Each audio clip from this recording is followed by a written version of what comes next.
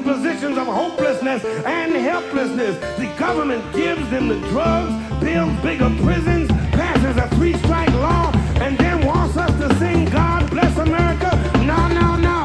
Not God Bless America. God Damn America. That's in the Bible for killing innocent people. God Damn America for treating us citizens as less than human. God Damn America as long as she tries to act like she is God and she is supreme. Okay. What's up, cucks? You guys triggered? Snowflakes. Welcome to Pod Damn America, the motherfucking gothic socialist podcast for all of us triggered libtards in our little safe spaces, scared of Nick DiPaolo. Hello, welcome to the show this week. We will be talking about this new dumb fucking Nick DiPaolo special. I've assembled the Super Friends. Whenever I hang out with a specifically diverse group of friends like this, I feel like we're all in a cell phone ad for it doesn't have to be your family, you can do a friends plan. Hi, I'm Jake Flores. Returning champion of Pod Damn America to talk comedy theory with me is the great Luisa Diaz. Welcome back to the show. Hi, thanks for having me back, Jake. Love to come out here. Sachi Ezra, welcome to the show. Hey, what's going on? Not much. And returning guest also, Trevor from Champagne Sharks. Hey, how you doing? Good. You got to talk into the mic a little bit. Okay, there we go. My mics don't have that weird spit catcher thing that everyone else has. There we go. 'Cause we're a bullshit operation around here. Anyways, we should get right into it. There's so much to talk about with this fucking special, but for anyone uninitiated who might just have wandered into the show, we're talking this week about this thing that happened this week regarding a comedian named Nick DiPaolo, who's like an old Cellar comedian, an old like Opie and Anthony tough crowd guy who decided to do an extremely old man thing and sort of release an album that is, I think, from his point of view, supposed to be very like subversive. It's yet another old white guy who released a comedy special where the premise of it essentially ideologically is that he's actually a voice of reason among in this new age of overly politically correct campus culture, etc. He strikes me as the kind of guy that would say conservatism is a new punk rock. Like he's totally, that kind of vibe. Yeah. Well, just the title, right? A breath of fresh air. The concept, being that he's he himself stands out in what is now an overwhelming culture of like this other thing, this sort of like safe spacey, liberal thing or whatever. The week regarding the special is kind of split up into two events. The first thing being that so he couldn't release this special on Netflix or via an outlet, and so he decided to release it just for free on YouTube or on his website or whatever. It's funny because in the special he refers to the special as a TV taping, so he clearly thought that it was going to be released via something. He also very strangely calls attention to that fact. It's weird that he framed it that way, and it specifically has graphics at the beginning that make it that it's all the promotional images. But is it too hard? Edgy for Netflix? Yeah, exactly. Where it's so you're telling us nobody wanted it, and you have to put it on YouTube. Too controversial kind of weird for Comedy Central. It's very it's almost an accomplishment to not get on Netflix. At his fame level, it's.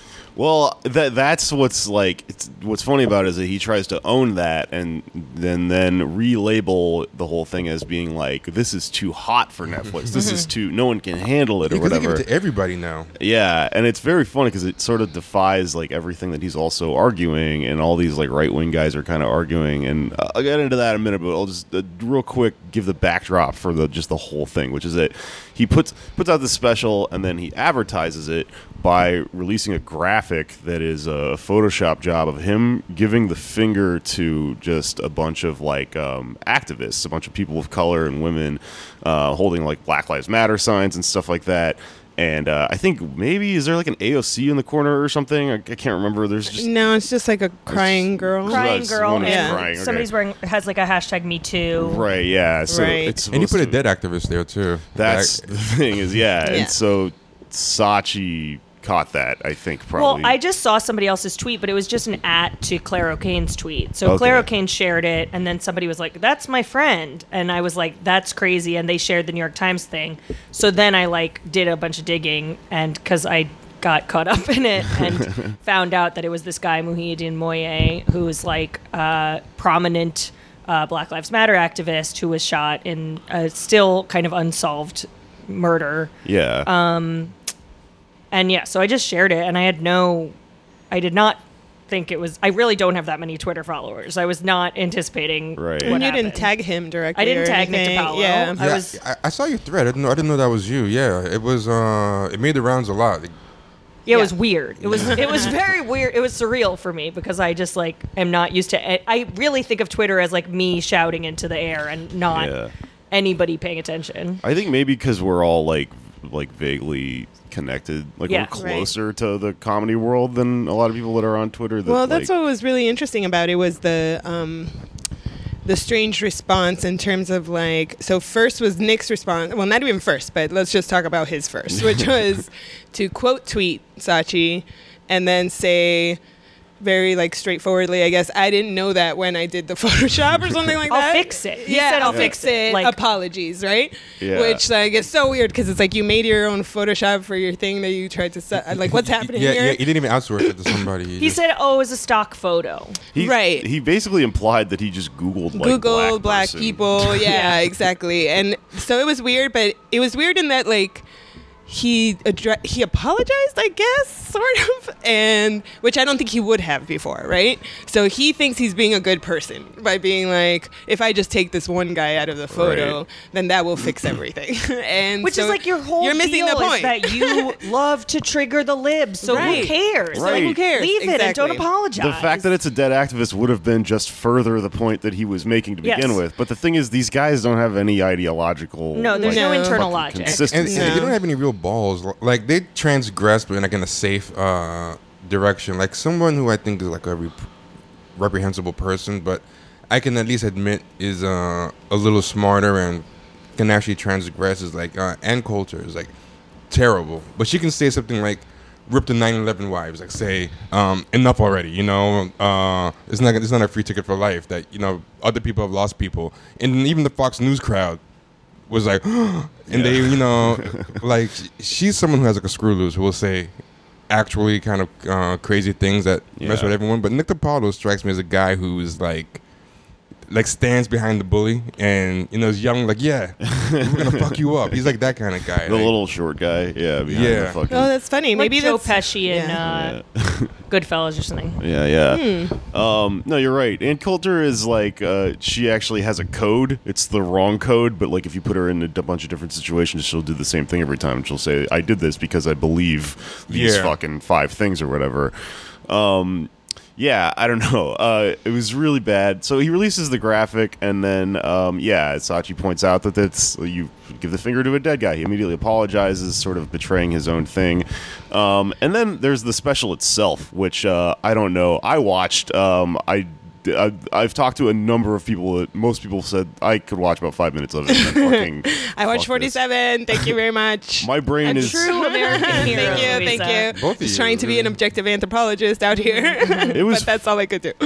fucking exhausting. Yeah. Even for me. And I almost exclusively only watch comedy specials now if I think Yeah. they're really good or really bad. Now, And this, did you grow up a fan of his? Did anybody? Well, so okay, maybe I'm the only one of age here for that, but I won't say I was a fan of his, but I definitely respected Yeah, him me at too. one point. Yeah. I definitely thought he was funny at some point. The point of view that I think it was Gaffigan tweeted being here's one of the funniest guys that I know. You should watch his special. He said something even when I disagree with him, I think he was funny, and I used to feel that way about Nick DiPaolo. Yeah. yeah. I don't anymore after watching this special. Yeah, I mean, I think he's gone off the rails, but I think he it's- certainly was an incredibly respected comedian. He ran Yeah. in that crew with Geraldo and Yeah. CK and all these guys. Yeah. Exactly. No, and he had skills and he had chops, and so it was a different thing than an open micer or honestly a podcaster who doesn't do stand up, just running at the mile, or an Ann Coulter. See- a talking head personality. That I think is the most interesting take in all of this because everyone sort of filed into their little ideological lanes. We're regarding this, and everyone had very similar takes. And like, you know, there are about basically a few things that were said about it. A lot of people that are just sort of on the left were like, "This is just fucking reprehensible." A lot of comedians go, you know, "Wow, this he sucks now," etc. But I think only a few people were brave enough to look at this and go, what's really weird about this is he's still kind of good at comedy, but he's an idiot. He's a bad person. His act sucks, but you can tell that within it, like, this is like the dead, reanimated corpse of what used to be a good comedian. Right. And yeah, no, I agree. And then, but I would say that after watching it, right, because I think also a lot of the people who are backing him are doing it based on, I used to know this guy. Yeah. And the thing with comedy, with stand-up at least, I'm not going to speak for all kinds of comedy, but with stand-up is, you literally cannot stop working at being good at stand-up. You cannot stop looking at society and taking in what society's saying to you and considering your place in it and what it means when it changes and all of that shit. So the moment that you stop and you're literally saying the same shit that you were saying in 1997, your comedy becomes irrelevant. Yeah. And so, you know, I want to go back to the tweet, actually, because, like, before we talk about the actual special, because what was interesting about it was that, so before he tweeted that picture, right, he had just tweeted like a trailer, like a short trailer thing, and only a couple of people famous or like his peers retweeted it, and I think it was like Bill Burr and The Cellar and maybe Gaffigan. Christine Levine pointed out to me that it looked almost like Gaffigan didn't even watch it. None of them did. That is my point. Just Exactly. retweeted it. No, they literally were just like, here, watch this, Adam Carolla. Watch this because this guy has always been funny. Watch this because he's my friend. Watch this because he hung out with cool people. And so none of them are actually standing on the side of this is currently good comedy. You understand me? And then what's funny, the other side of the response is like from his younger peers, who I guess he wouldn't consider his peers, but like the comics coming up now, even the ones who just got, all the way from like the ones who just got late night spots to like people coming up in different scenes. This was the first time I've ever seen younger levels of comics just not be afraid to speak out against an established comic. Yeah. And B, not do it out of this place of anger and I'm offended, but like, this is fucking hilarious and I'm going to mock you because you suck at this. Okay, like, that was a really great response, I thought. Like a great shift. I don't know, like a great, something changed. That's right? really interesting to me because I had noticed a couple comics that went, you know, that said that, you know, they had qualms talking about it because it's another comedian. And I always thought, like, I've always thought that was the dumbest fucking thing about comedy is that we're all supposed to agree with each other, that comedy itself is a political party, that we are all, you know, that it's because we're artists. So we're supposed to critique each other, you know? But, and I know this is annoying, and I know that Nanette, fucking Hannah Gatsby, is the mascot of this comedy show or whatever, but I want to fucking call it, to draw a parallel between the reaction to this and the reaction to Hannah Gatsby and Nanette, because the two things, I mean, both of these specials are specials that have this big, you know, sort of like, whatever, quote-unquote, backlash. I start thinking it's framed as backlash, but all that's happening... Well, they have a staunchly political point of view. Right. One of them, you know, being on one end of the political spectrum, and one of them arguably being on the other, or whatever, but like in order to understand like what our relationship is with art, with stand-up comedy specials, we need to look at both of these and go, what is consistent between both of these things? And to me, I mean, one thing that I got a lot of shit over was like watching fucking Hannah Gatsby talking about it. Also talking about it before I fucking watched it when I just watched the trailer, which is what everyone did with this. Nobody watched this special and we're all talking about it. I totally agree with you and will tell you that the opposite is also true, which is that a lot of comics, the rule of I don't criticize comics publicly only applies to certain comics for them. It only applies to comics who are maybe just like them, comics who are their friends, comics who they respect, comics who they're afraid of, or, you know, who might hurt their career. I find it really weird that a lot of comics spoke out against Nanette. I guess what feels different to me is that I don't feel like I'm criticizing Nick DiPaolo because I don't think he's funny, although I don't think he's funny anymore. But they're like separate issues. I'm criticizing him because I think it's fucked up to use a picture of a dead person to market yourself as like this edgy dude. Whereas Nanette, it just felt like people were like, I want to say that even though I didn't watch it, I didn't think it was funny and it's not comedy. And it's like, okay, well, you do kind of have to watch it to say you didn't think it was funny. Right. Yeah. I mean, the thing is, like, with what's going on with, like, this Nick DiPaolo special, you can't really disconnect. There are two things happening at the same time, and they are just interwoven with each other. One is that there is an ideological offense to what's happening, which this is bad. Also, though, and Steve Hernandez pointed this out on Twitter, a lot of what's going on that he's calling a backlash is just people clowning on him for being that's bad what I mean. at comedy. Yeah, it's insane. It's not really the level so of, much like, an offended level. The way that the kind of super leftist, politically correct, I got in trouble for calling myself an SJW, although I say this shit like tongue in cheek in the way that like you get called a libtard and a cuck and all this shit, and you just start to refer to yourself as a point of argument. Regardless, the fact that that's the side that's getting labeled as sensitive when it's like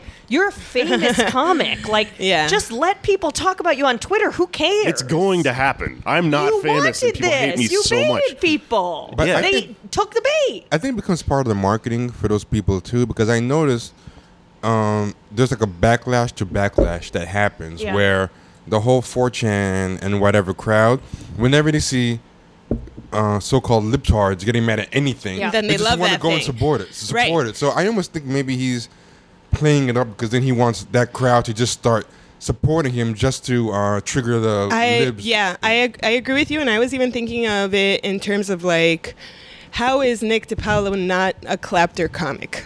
Right? Like, we want to believe, they use that term of clapter comedy to exclusively apply to SJW, leftists, whatever. No, he's the exact same And thing. it's the exact same exactly. thing. It's like so let's talk about the actual special, because if you watch it, it is freaking pandering to this audience who comes to see this because they know who Nick DiPaolo is.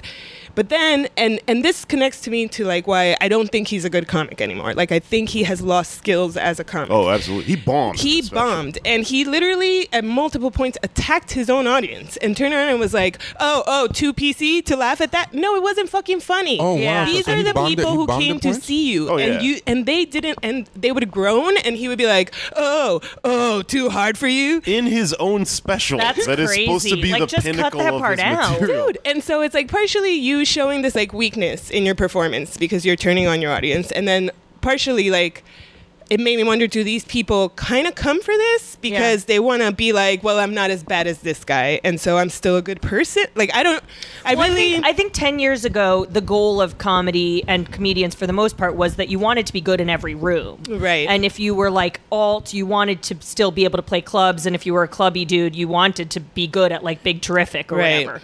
And now it's so divided. It's like the alt scene is not performing at clubs, and the club scene is not performing in these alt rooms anymore. And maybe this is New York alone or New York and LA, but in a lot of these like scenes, it's you can just perform for shows where everybody already is into exactly what thing. you put out, Yeah.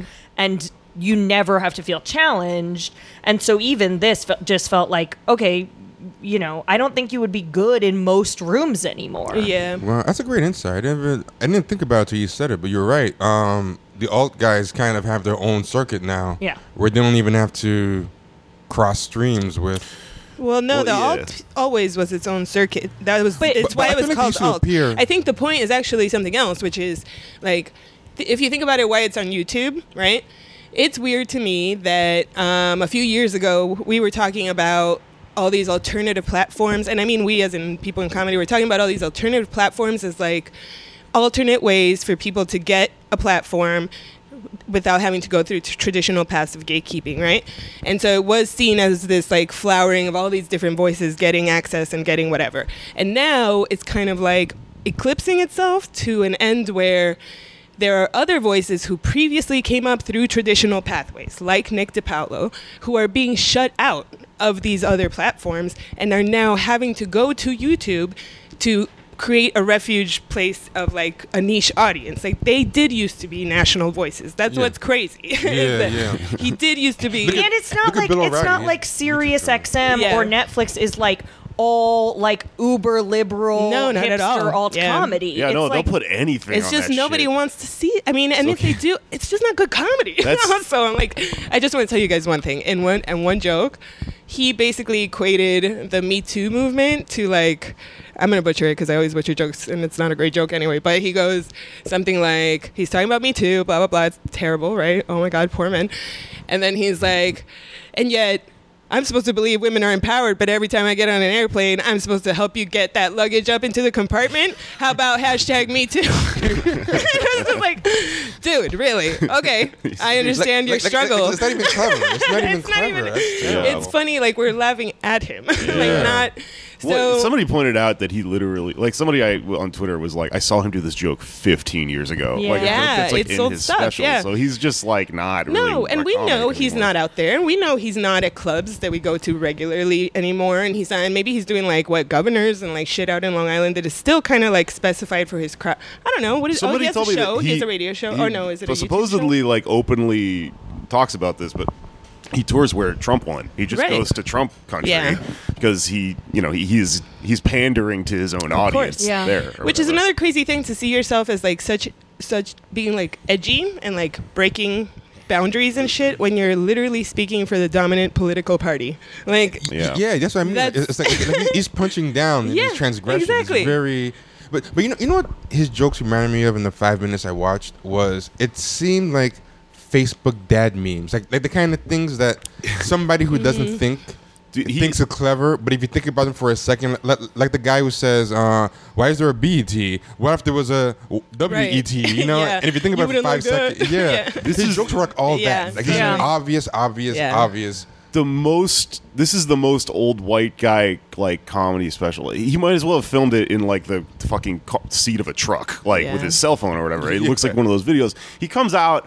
The first thing he has the announcer say, like he told the announcer to say this. This is the guy who's been saying what you've been thinking for 30 Yeah. years, which is like a hacky line from like the 90s that like Dennis Leary used to say about himself. Did he mention Irish people were slaves at any point? in the- Probably. I mean, it seems I like something he think would have so, brought yeah. up. He comes out to what can only be like public domain Stevie Ray Vaughan like guitar solo, Yeah. classic rock, blues, Mark Maron shit, and then he's wearing like I got to point this out. He's wearing the uniform of the only person in a McDonald's that's allowed to open the cash register. the manager. That's what he thinks is cool. Is like a fucking pinstripe guy. shirt and a weird little purple tie, and like it's all tucked into like blue jeans, you know, which is like a hallmark of like a old shitty guys don't realize that like people don't really wear like Wranglers anymore. One of the you know? things Yeah. in my Twitter mentions, there were all these weird conversations that started happening in my Twitter mentions, but one of the things was that somebody was like, yeah, I'm really going to trust a guy who has his shirt tucked into his jeans. And then somebody else shared a bunch of pictures of Obama with his shirt tucked into his jeans. And we're like, you trusted Obama, didn't you? It's like, okay, sure. Hilarious. I don't care. Obama is a old dorky dude. Yeah, dude. yeah. But look- but first of all, how did you even know that you liked Obama? There's the assumption that Yeah. everyone just likes Hillary and Obama. Right, If you're, yeah. I have a question for you guys. This is something I wonder about, right? Because it's easy to like put it on him for being white and a male and stuff, but I think there's something going on with that era. There was something about the aughts. And when you came on my podcast, we talked about it. But the aughts is this weird This is space. our mutual obsession is the aughts. Yeah, but the black people and the female comedians were kind of in the same box. Like there was this era of post-racial, post-sexist thing where you're supposed to act like that stuff doesn't exist anymore. So everyone can punch in every direction. And if you're like a black comedian in that space, if you were like and Chris Rock did it too with the whole black people versus N-words joke, and Patrice. Yeah, the women were guys, girls, and the black men were like cool with whatever race stuff came up because I'm cool like that. Yeah, right? yeah, exactly. And part of like, being cool was that you were cool enough to let yourself be racially talented. Yeah, because that's part of the whole like roast culture, right? Right, It's like also, yeah. if you want to run with the boys, this is how the boys talk. Right. Yeah, Mhm. yeah. Well, we talked about this regarding Gavin McInnes. The whole thing about Gavin McInnes is that he would say, like, if you actually hang out with black people, they laugh when you say the N-word. And you guys are actually the people that are racist because you're, like, talking about black people, like, antiseptically and from far away or whatever. And Nick DiPaolo tries to pull the same shit off in this special where he makes a joke about, like, black people eating fried chicken or some shit. And then he has to qualify it by pointing to a black woman in the audience and saying, look, I got this black lady laughing. You guys, the people that are clammed up in the audience, you guys are the real racists. It sounds like this special sounds a lot like the movie Green Book. book now that you're describing it. Yeah. Yeah, no, very early on, I think I want to say one of maybe the first bits is actually about how, and I quote, white European males Yeah. are being persecuted, Yeah. right? It's definitely. And it's just insane that you would even consider that premise, right, about like the disempowerment of a particular race without ever acknowledging that same situation having occurred to anybody before that and it not having affected you in privilege or in negative ways or anything. It's just this like insistence on wanting to discuss the issues of our time, like inequality of power, Right. but only framing it in the I'm a victim way. So was he always a conservative? He was, yeah. Yeah. He was, but it was always like, you got to remember also the thing, I think, the key thing also about this 90s people and the aughts people is being Nick DiPaolo when Clinton was president was edgy. Yeah. Right? It was fucking the opposite of what everybody was doing. So, there was a space for it to be like some people who did feel like they wanted to be more right of everything that's being discussed in the public world. And that's my problem with him now watching his special is that if he were a good comic, he would have adapted that to be something. You know what I mean? Yeah. In this way of like, I hate to bring up Louis, but like, No, it's like you never. yeah, will. I know. But when the Louis shit happened, right? Or I guess when he came out and things were admitted and whatever, there was a lot of people talking about, like, what was it? I forgot what I was going to say. I just blanked out about Louis. Oh, I get it. About when he was going to be like allowed back, right? And how long does it take for Louis to get back? And I felt really guilty because part of me did really kind of want to see Louis come back and talk about all the shit because artistically it is this great opportunity for a person who I know has the skill to do so to make art out of this horrible shit that he did. You know what I mean? Like, it doesn't mean I would forgive things. It doesn't mean that, oh my God, he's great and he deserves it.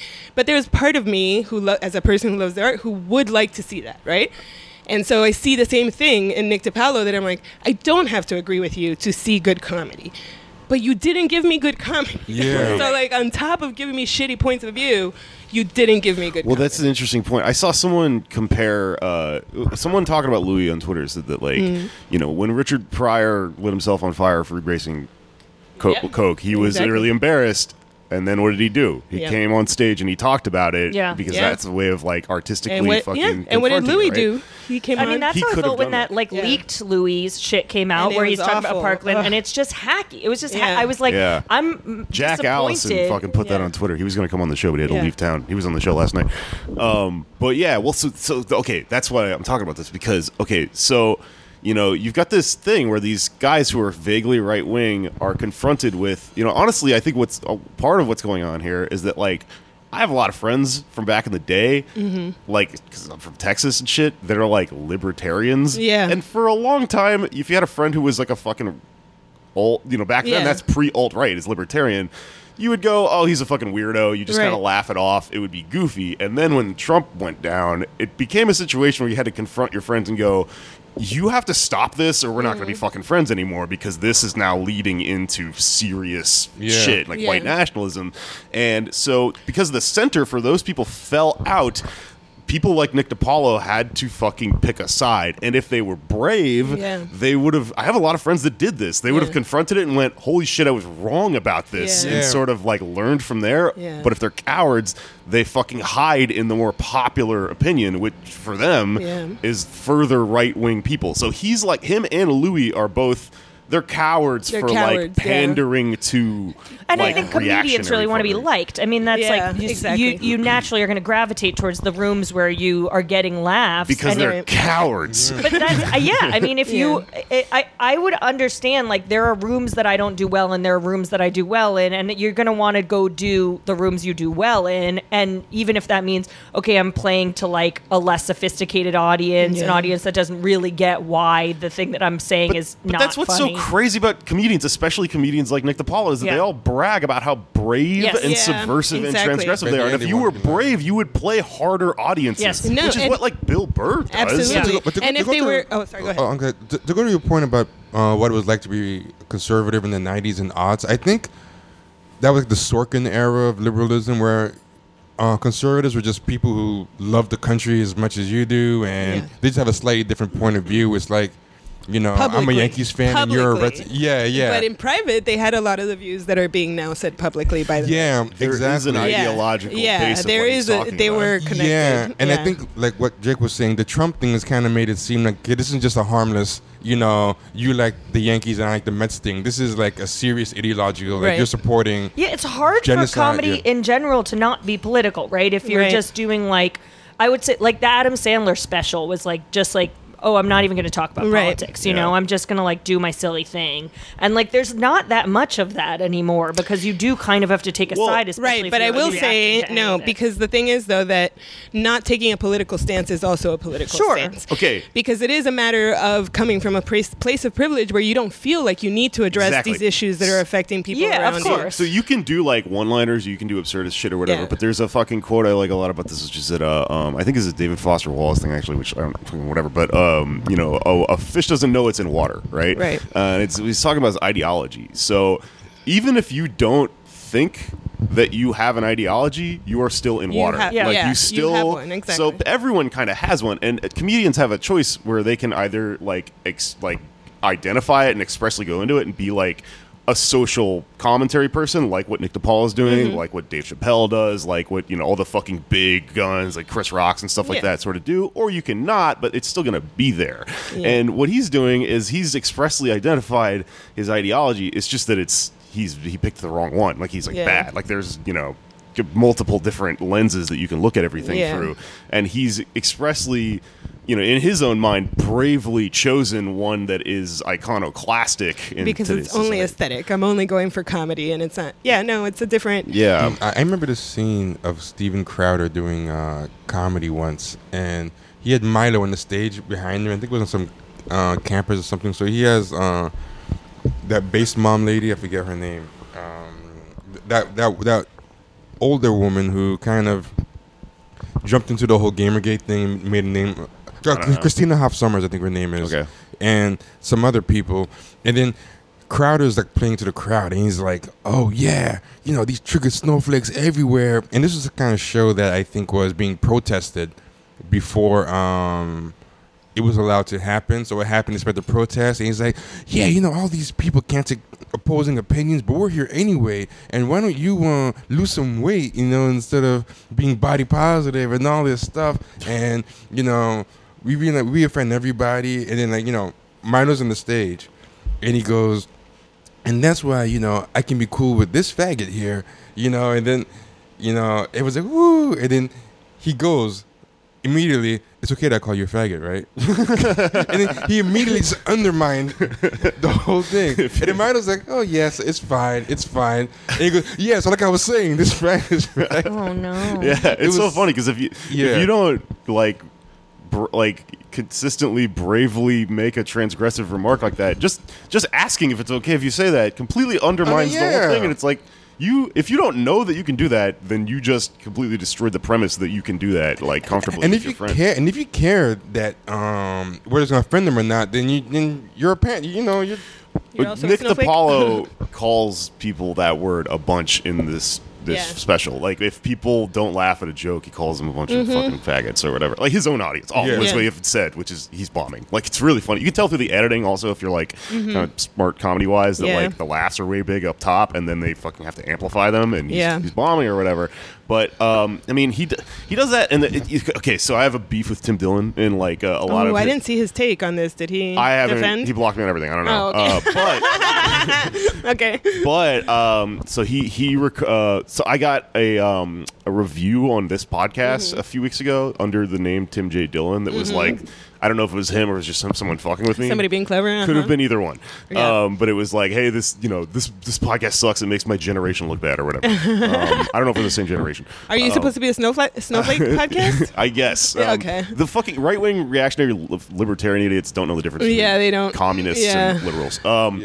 But especially like dirtbag, like Yeah. we mean jokes and stuff. Yeah. Communists. Oh, whatever. Anyway, my point about this is the reason I bring it up is because I've been getting a lot of hate mail from his fans that are just like, my email address is on my website, so Yeah. they'll just fucking send me emails that call me a faggot, and they're like, "You get fucked in your ass. You take dicks in your shitter." This is a real quote. And they're defending Tim Dillon, who's gay, right? Yeah. And they're insulting me by calling me a Yeah. faggot, right? And so you go, "What the fuck's going on here?" But then if you listen to Tim Dillon talk about all that stuff, a lot of the way that he's one of these like alt-righty type of guys that goes, "I'm gay, but don't be a faggot." Like, Yeah, it's a full CK had a difference. whole Yeah. joke about that, about Yeah. people from the guy who says people from Phoenix are called Phoenicians. Like that guy's a Yeah. And so like what he's doing is So Tim Dillon has his own version of black people versus N-word. exactly, That's right, right. exactly. Gay people Yeah. versus yeah. And But what it's doing is giving license to a lot of the people that are his To fans. use that word as like I Yeah. meant it this way, but not that way. And, so and it's it's kind of fine. what happened to Chris Rock's fan. Like he said that he had to stop doing that joke because it was giving like a lot of people license to just be assholes. With I mean, that's kind of why like Chappelle says he quit the Chappelle show is because what he was doing was like, he meant it one way, but it was being taken the other way. or whatever. yeah.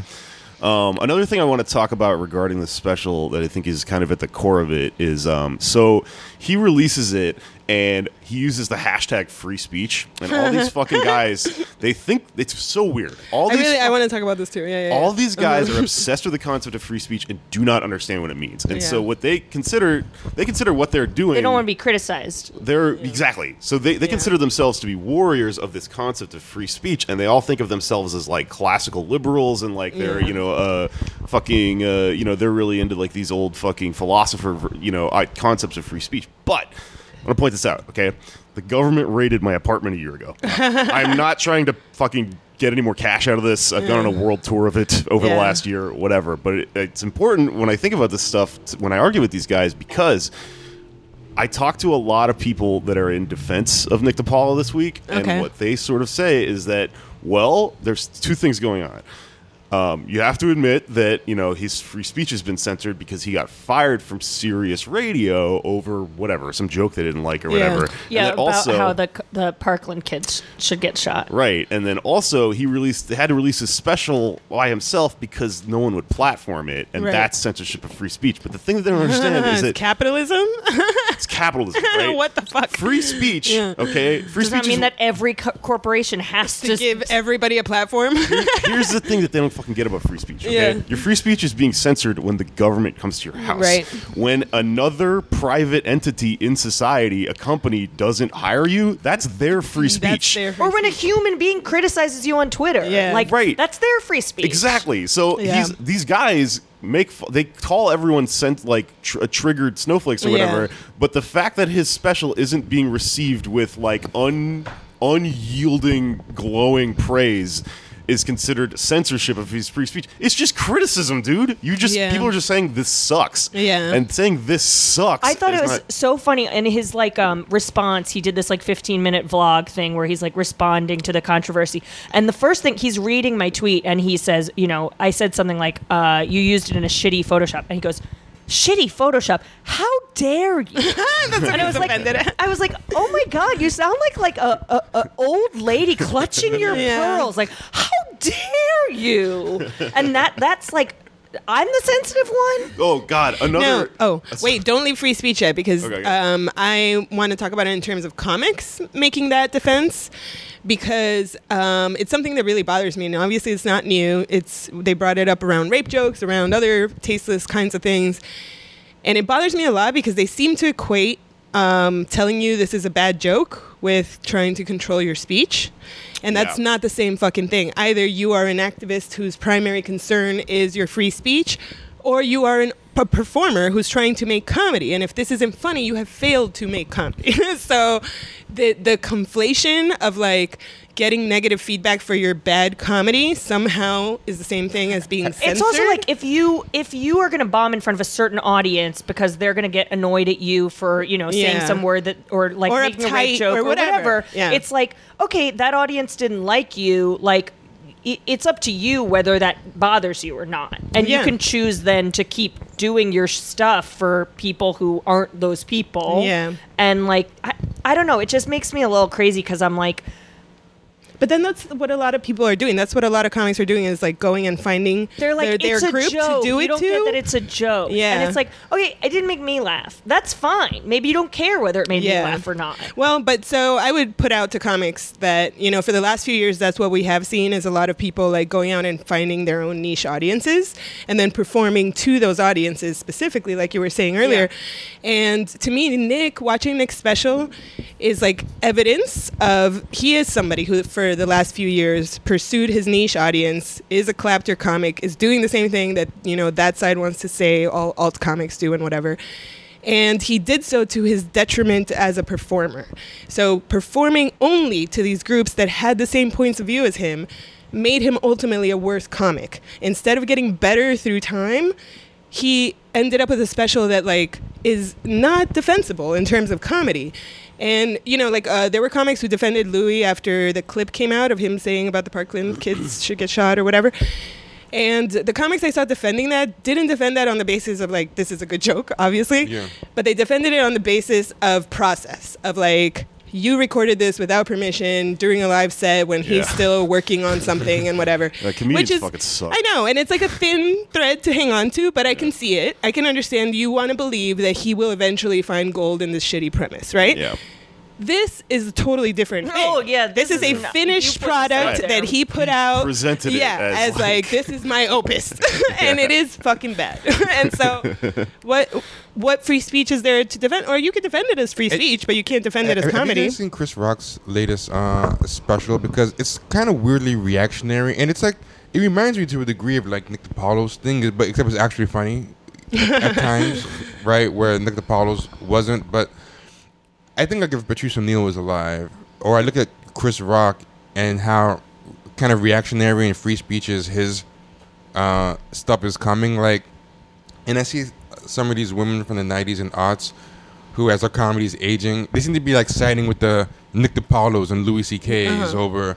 And we should think of Jake's point about like, you know, your friends who, once you see how bad this is getting, you should take a side. Right. But I see there's a lot of like minority and female comedians who also are refusing to take a side or picking the wrong Right. side. Well, and it's kind of an interesting thing to see happen. like- Within comedy, you see a lot of this. Okay, so like a year ago, the Comedy Cellar asked me to come do their like radio show, and I had never listened to it because it's like, I mean, there's a million podcasts or whatever. And so I was okay, of course, I'm a comedian. The Cellar is the fucking greatest comedy room at whatever supposedly ever. I would have told you not to go if you asked me. I go and do it, and then as soon as they asked me twice, I had to tell them I was out of town, and then they were like, "Okay, can you do it this other date?" And I finally come. They tried hard to get me, and then when I showed up, they did nothing but gotcha questions. They were like, "This guy's a fucking crazy anarchist. He doesn't believe in private property and all this shit." They did gotcha questions, and they tried to make me look crazy. And the more I was sitting there at this table, at the fabled table in the Cellar, and I was looking at these two guys. I don't know who the fuck they were. They're two shitty old men in polo shirts, and I was like, "This is what the Comedy Cellar puts out." Is conservative radio. They were just, it wasn't even comedy. They were just talking about politics, and they were talking about it from it was like Rush Limbaugh or whatever, and it fucking hit me all at once. Like, oh, you think of like stand-up comedy as being neutral, and of these rooms and of the pinnacle of it, the Cellar being like neutral, but really like the culture among these guys because they eventually they get rich and they all hang out with each other and you know, this is not disconnected from comedy. A lot of this has to do with the fact that what you're doing as a comic is like picking apart topics and trying to talk about them and getting pushback or whatever. They become free speech dorks, and even like Chris Rock, like even like the people of color and the women and stuff in that world, they get really sucked into this culture of like comedy itself is a right-wing thing. And I've talked to a lot of people this week. Most people thought that the special sucked. A couple of them were openly reactionary and like, that's fucking whatever. Like, I got a guy who was just like, Nick DiPaolo could kick your ass or whatever on Twitter. That was pretty funny. But a lot of people that I know that were like kind of waffly but like didn't want to admit that they were like, no, I kind of see where he's coming from, were people that just got passed at the Cellar and are like now starting to have a stake in that world and now feel like they're like, you know, in their freshman year at the fucking the O&A like school I mean, or I whatever. I think that there's like a reaction to the fact that there's a Twitter mob now, and that like you can't get away with the shit you used to be able to get away with, and that's not fair, you know, that like 10 years ago, Sarah Silverman was allowed to do blackface on her show, or, South Park or whatever was able to get away with things that now there's like, I mean, there's sketches that they get passed around every so often where it's like, look, Jimmy Kimmel did blackface, or like, look at this incredibly transphobic sketch that SNL did. Yeah. And it's like, okay, maybe you can, it's not that you're not allowed to do them now. It's that people have a voice and a platform where they can react that they didn't used to have. And not just that, but social mores change. Like, what we find acceptable, it changes. What we find funny changes. And like, not to keep harping on I only care about this from the comedy angle of it, but it does concern me a lot, because what I see is, as somebody who's liked stand-up since I was like 10, I am seeing literally my heroes age in front of me. Yes. And I'm watching their material, in some cases, age very badly, and their skills get worse because they stopped working on them, and they believe that they reached some point where I'll always be relevant and my style will always work. And it's one of the things that makes me the saddest in watching, but that I've accepted as a part of comedy. There are very few comics who maintain the same voice and have a 30 or 40-year career without listening to their audience, without listening to people and adjusting. And a lot of people bring up Patrice O'Neal around these conversations of oh, what if Patrice was here? He would say whatever. And it's you know what? I bet Patrice would say whatever. But the reason that Patrice worked so well saying whatever is that he fucking listened to other people. Patrice, when he talked about white people do shit like this, it was in the most nuanced way of finding the darkest thing that they liked and the pop culture that he paid attention to. This thing about their the movie likes. Fight Club is so fucking That funny. is my favorite thing on earth. That thing where he or when he does the Radiohead song where he dissects the Radiohead. So and part of that is the fact that non-white people have always had to adjust to white culture and absorb white culture because that was the dominant culture. But that just means that we're more used to it all the time, Yeah. But white men now are finding themselves in a place where instead of learning that skill of listening to everyone around them and then adjusting, and that's what I meant about sort of defending Nick DiPaolo, was if he had continued through time listening to the people that he thinks he disagrees with, his jokes would be more nuanced. It wouldn't seem like he's an old grandpa who doesn't understand society, right? Yeah, I mean, that's the difference between relitigating something that is 20 years old and being look, this is homophobic now, versus you chose to do that in 2019. Now, exactly. Absolutely. You knew all this stuff that's going on, and you knew that it's not punk rock to be conservative. It's they are the dominant culture, and they Fox News is funded by the richest people in the world, and you're gonna act like you're subversive for being on the side of the wealthy bankers. Yeah, that's crazy. It's crazy. So. Yeah, well, I mean, those people his perspective on the Fox News things, there is a reason that everyone that believes in that shit believes that they are the underdog, and then also conversely on the other side, the other side of his coin, which is sort of the top of the underdogs. I'm the king of the underdogs. The people that he's sort of satirizing, which is clapter, pandery, SJW liberal comics that are kind of equally brainwashed by say MSNBC or something. Are also considering themselves the underdog. And it's weird because they are two sides of the same coin. Totally. The real underdogs are people that aren't represented by either of those fucking things. I mean, who is that now? Who is he mocking? The Jon Stewart of the 90s? Or? Well, I mean, honestly, I think that he probably thinks of himself because he's a comedian and because when you move to New York to do stand-up, you are suddenly... I feel this way, and I'm not a fucking right-wing idiot, but you move here and you're suddenly surrounded by people that are frustrating because they don't understand what it's like to be poor and live in middle America, right. And they're coastal elites and all this stuff. And then you have a decision there, and I think if we had the fucking means and the information to make this an option 10 years ago and a million years ago, then what you would have done is what we're trying to make happen here at this show, which is, hey, don't fucking become a reactionary, join a union, and learn that the problem is capitalism and not fucking your fellow American or whatever, your Yeah. fellow person. But like what for a lot of those people, I mean, I get why it does feel. It is frustrating being around like snobby liberals who also have a lot of ideological fucking bad takes and Yeah. stuff. But Yeah, he's but hold on a hiding second in though. that, No, but hold on a second because like I feel like libertarian comics take this point of view a lot of like both sides are bad and they're both like two sides of the same coin, and it's like fine. I agree with But they're he takes both a lot of pandering. Both sides are pandering, but you cannot call them the same when one side is pandering to a crowd that is actively making policies that hurt humans, that fucking cause pain, that destroys families, and then the other one is pandering to we should care about people's feelings and we should care about people's rights. I think it depends on what you're calling the other side. Because if you're calling the other side like a Hillary centrist liberal, or by other side do you mean like an SJW?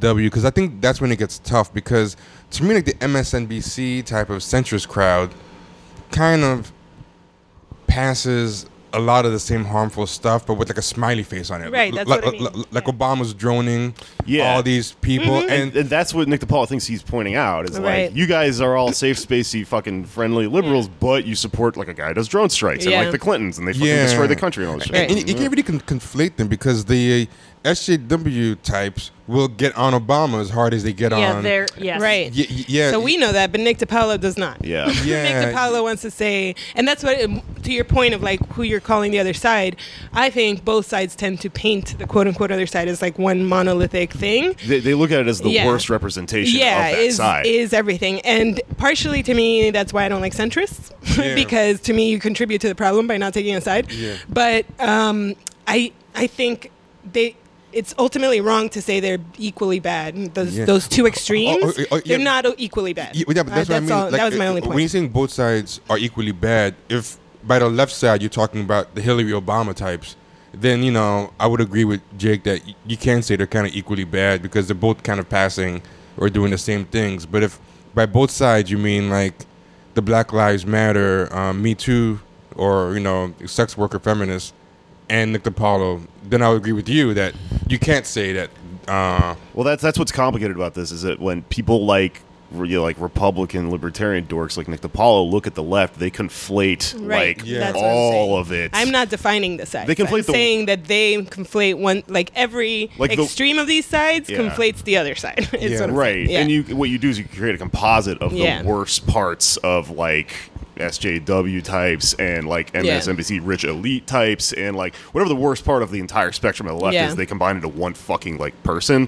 And then Yeah. people kind of do that when they look at them too, which Yeah. is which is why like I don't know. I mean there is It's why they have terrible fans. The reason that one thing that was Yeah. frustrating to me about like the backlash and the like people defending him and his poster was like a bunch of people did some research into it and figured out that like a black guy the killed black-on-black crime defense, Muhyiddin yeah. Moye, and that was indicative of black on black crime, and also that like he wasn't killed by a police officer, so therefore what's your point? Mm-hmm. And that Nick DiPaolo didn't know, so therefore it's not his fault. Which all of those takes to me seem supremely fucked up because the point is that you conflated all of them. Yeah. The point is that you looked at Black Lives Matter and people saying Me Too, and to you they were just some annoying person who's too far left for you, as opposed to women who are asking not to be raped at Yeah, whose work, literal or rights don't black men matter. who are asking Yeah. not to be shot in the street.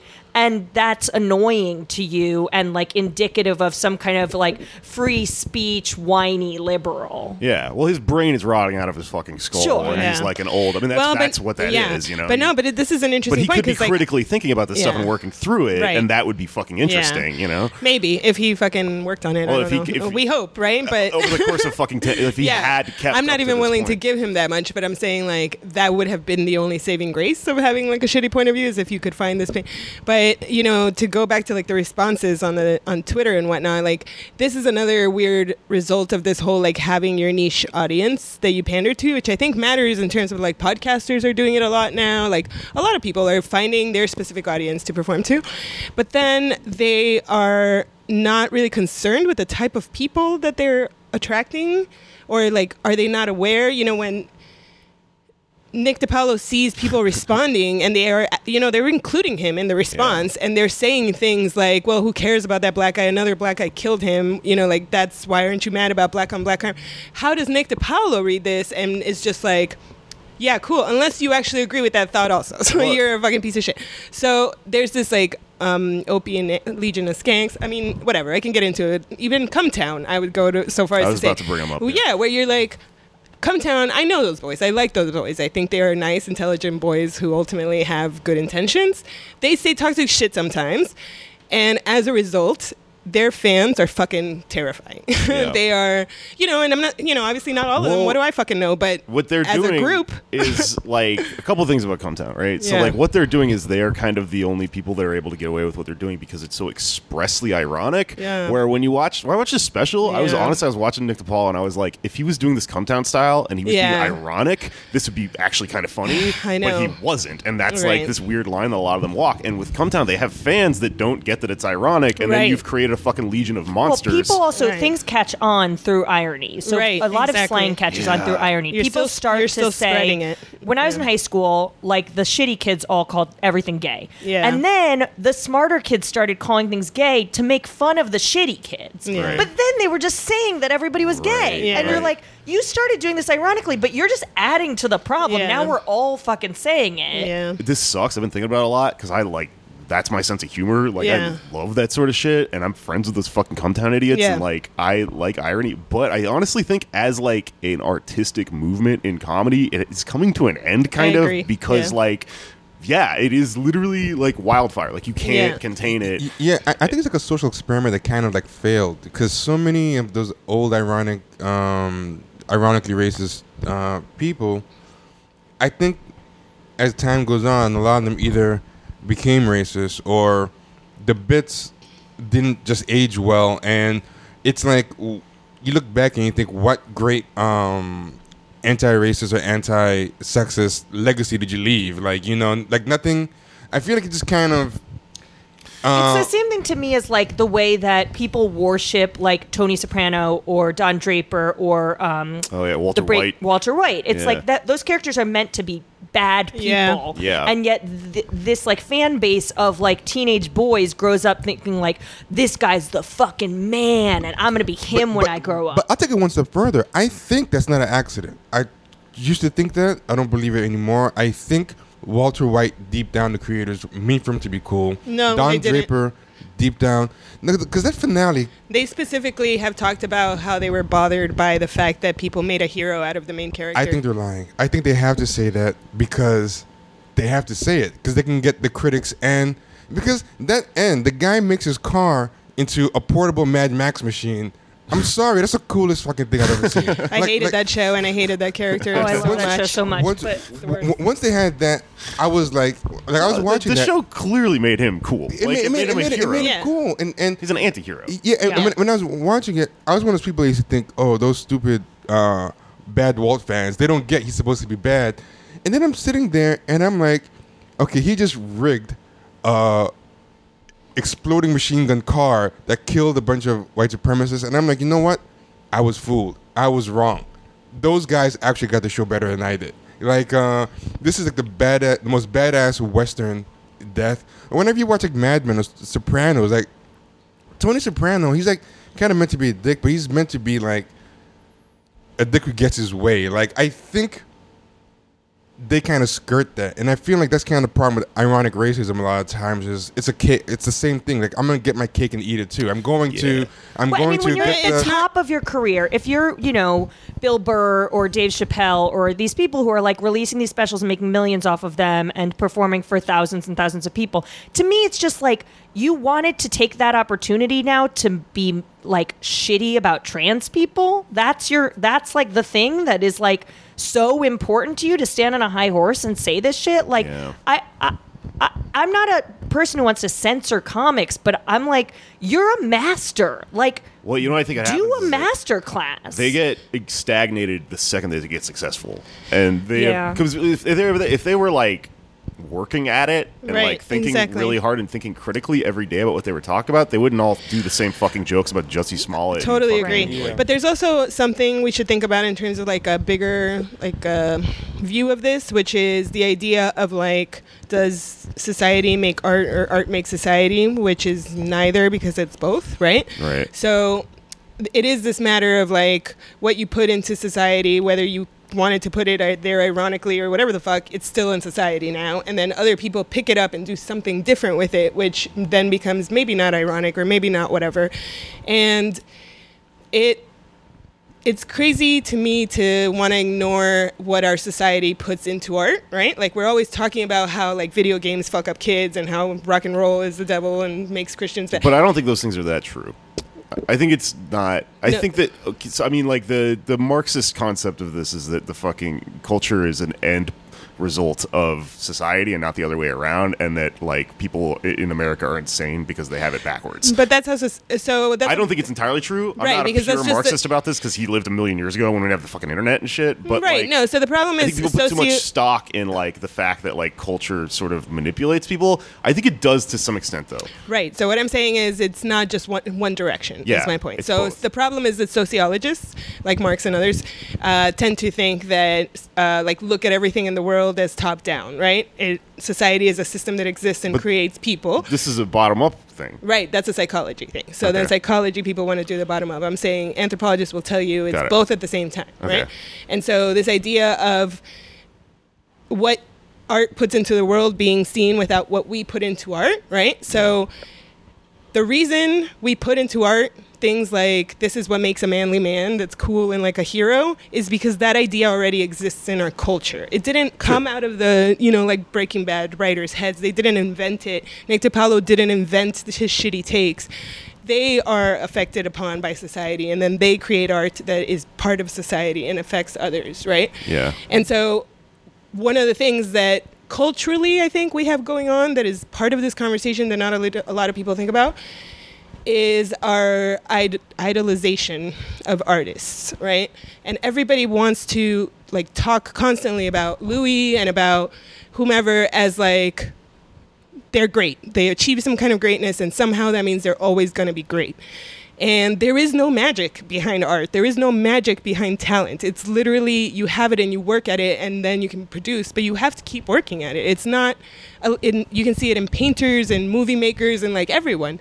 Just because you made one good thing doesn't mean you will always make good things. Yeah, I think that the Nick, I'll call them the Nick Dipologists. Yeah. Nice. Nice. would Well done. say that because somebody's laughing, it's yeah, funny. right, exactly. Which Yeah. I mean, to me, Yeah. it's like, yeah, okay, you found somebody to laugh at it, but if the majority of people sit in front of this and find it not funny, to me, I don't know. Well, but then that's also like, that- okay, there's also weirdo shit that I find funny. Right. That's another thing I want to talk about because art is like subjective, Yeah. and I think that another big mistake he's making is that he is he's conflating to a bunch of different things, and that's where he's fucking up. Is that he's trying to sort of have his cake and eat it too, which is okay. So one thing that's weird about stand-up is that it started and continued through the arc of sort of a monoculture like creating itself and then going away. And so a lot of us still have our heads like wrapped around comedy in the idea that when I create a special, it is going to be in the monoculture. It is going to be seen by everyone and be evaluated by all of like America at least and sort of be this flat thing. And in reality, I mean, he couldn't put this thing on TV. He had to put it on the internet. And also by nature of him touring in Trump country and stuff, what he's doing is he's kind of like a podcast now. He's kind of a thing that aggregates its own audience, which is a thing that like most culture is like that now. Like Game of Thrones is like the last water cooler TV show. Yeah. After this, everyone's going to be like, what are you watching? I'm watching this other thing. Like Game of Thrones are Marvel movies, like basically all the Marvel monoculture we have left. Yeah, after that, I mean, what's going to happen is also you need to talk about Cumtown a little bit because, okay, so like Cumtown is this offensive, fucking toxic, crazy irony show, right? But it's not really that controversial because everyone knows about it, knows that, you know, if you want to listen to it, you have to go to a fucking thing and then download it, subscribe to it, go to it actively. It's not being pumped into your living room. Right. You don't walk into the room and your teenage kids, oh my God, what are you listening to? Like, you have to go find it. And so because of the relationship that we have with like media and art has flipped like that, instead of it coming to you, you go to it, then it's arguably, you could say, and I tell this about Cumtown a lot, it doesn't matter because the people that are going to like it, they go there for it. It's like a fucking movie that has an NC-17 rating. It's all the warnings are there up front. It's, you know, you went to the fucking pornographic website and said you were 18 and went into it, you know, like the assumptions are all like left at the door.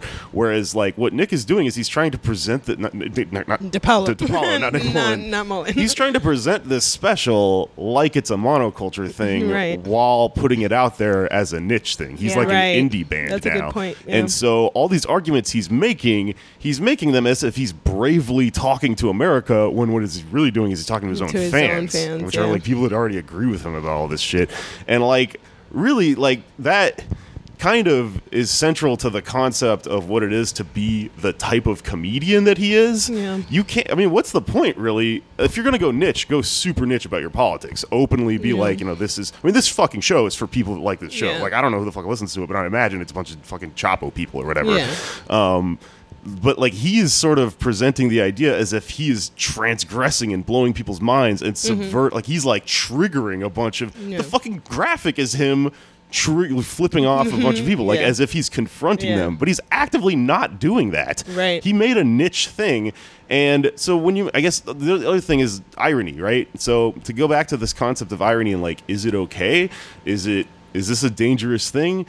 I don't know, because you know, I know a lot of smart people that listen to Cumtown that aren't idiots, and then I also get fucking harassed on the street by their fans all the time. So, like, there's both. Like, some people that listen to that show are legitimately having their brains warped by it because they're 14 years old and shit. Yeah. And then some people are, like, adults, and they're like, I like watching this messed up fucking thing because I got through all the normal stuff, you know? Which is, we do that with art. I mean, that's why we have a fucking rating system or whatever. So, I don't know. I kind of think, like, because this monoculture split thing happened that I'm describing, like, irony, I mean, it's kind of like this, like, it can be contained, I think, in a space like Cumtown, where it's like, everyone going in knows that this is, ironically, a safe space for this thing to happen, but I don't know. No, I get your point. I get your point that it's not like pumped into you against your will, like on bus stops or whatever, but it is not... No cultural product can be contained unless literally nobody sees it, because what's going to happen is, and I'm not arguing that irony is dangerous and should not happen.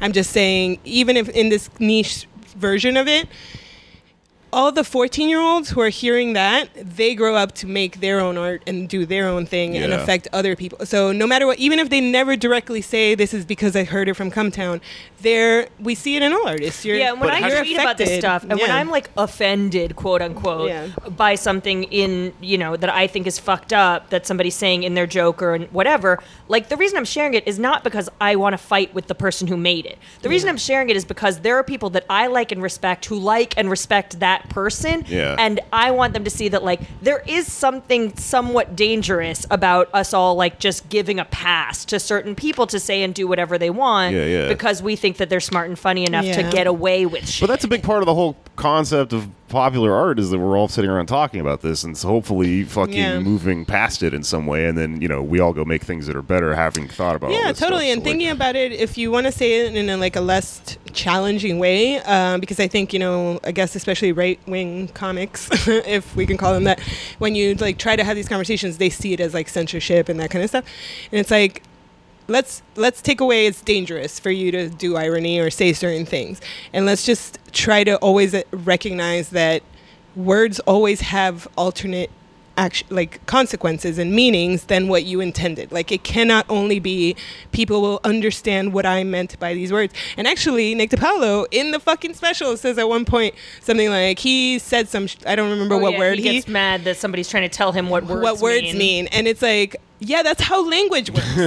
That is Yeah. why we invented language, so that when you say a word, I understand what this word means because Yeah. we all share the same meaning. And now if you're using it and a lot of people are telling you that's not what it means anymore, Yeah. you have to listen to that. That is how words work, or else people stop understanding what you're trying to say. I guess what I'm trying to figure out in terms of like the irony thing, because I'm like, I'm sort of like, I'm trying to come to grips with the fact that the type of comedy that I grew up on and Yeah. think is funny might be Let it go, Jake. wrong. But how though? How though? How do we defeat it? Because the thing is, when I watch this special, okay. what he's doing, and the thing that kind of made me happy watching this is how brazenly dated it is. I know, it you is. You can tell when something Yeah. sucks and it's old Yeah. and it's old people shit and it's going to be fucking shut out the door Yeah. by new, smarter people that are moving in. Yeah. And that's what's so funny about the special. It's just so fucking old and dated and bad. Yeah. But I mean, you know, artistic movements, they, you know, I mean, they sort of bubble and form like a little fucking like a critical mass, and then someone new comes along and bursts it and breaks the paradigm, and then everything moves in that direction, and then they Right. sort of volley back and forth like that. But with like irony, like I don't know, like has someone come along? Because I'm not going to think that Come Town's not funny until I don't think it's funny. Like, until Right. I listen Right, to right, it, right. and then it feels like when I listen to the Nick DiPaolo special and go like... And the other thing that's Yeah. weird about this is that it's hard...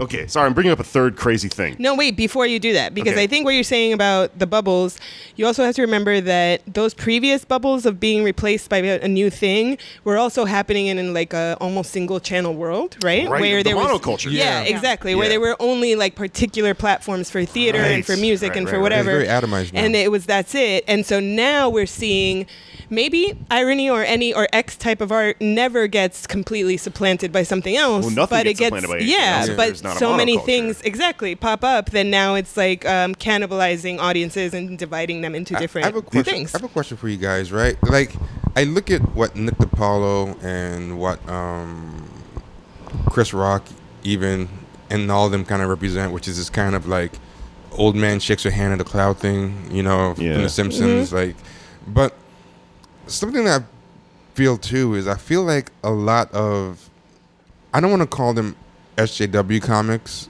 I feel like there's a better word, but I can't think of what it is. But there's this kind of new type of comic that's on the right side of history or the Politics, culture, yeah. but they're just not really funny because It's a just lot the of same it- thing. It's the same thing. It's just just the same clapter thing. for a different yeah, audience. just clapped it for a different audience, and it's like I feel like a lot of that is what Nick DiPaolo is kind of raging against in his Right, but his but mind. that was the whole point. I think is that it's ridiculous of him to rage in that way. Yeah. He is those because he is people. Yeah. exactly I that. don't, like who? Like, to give an example, there's these.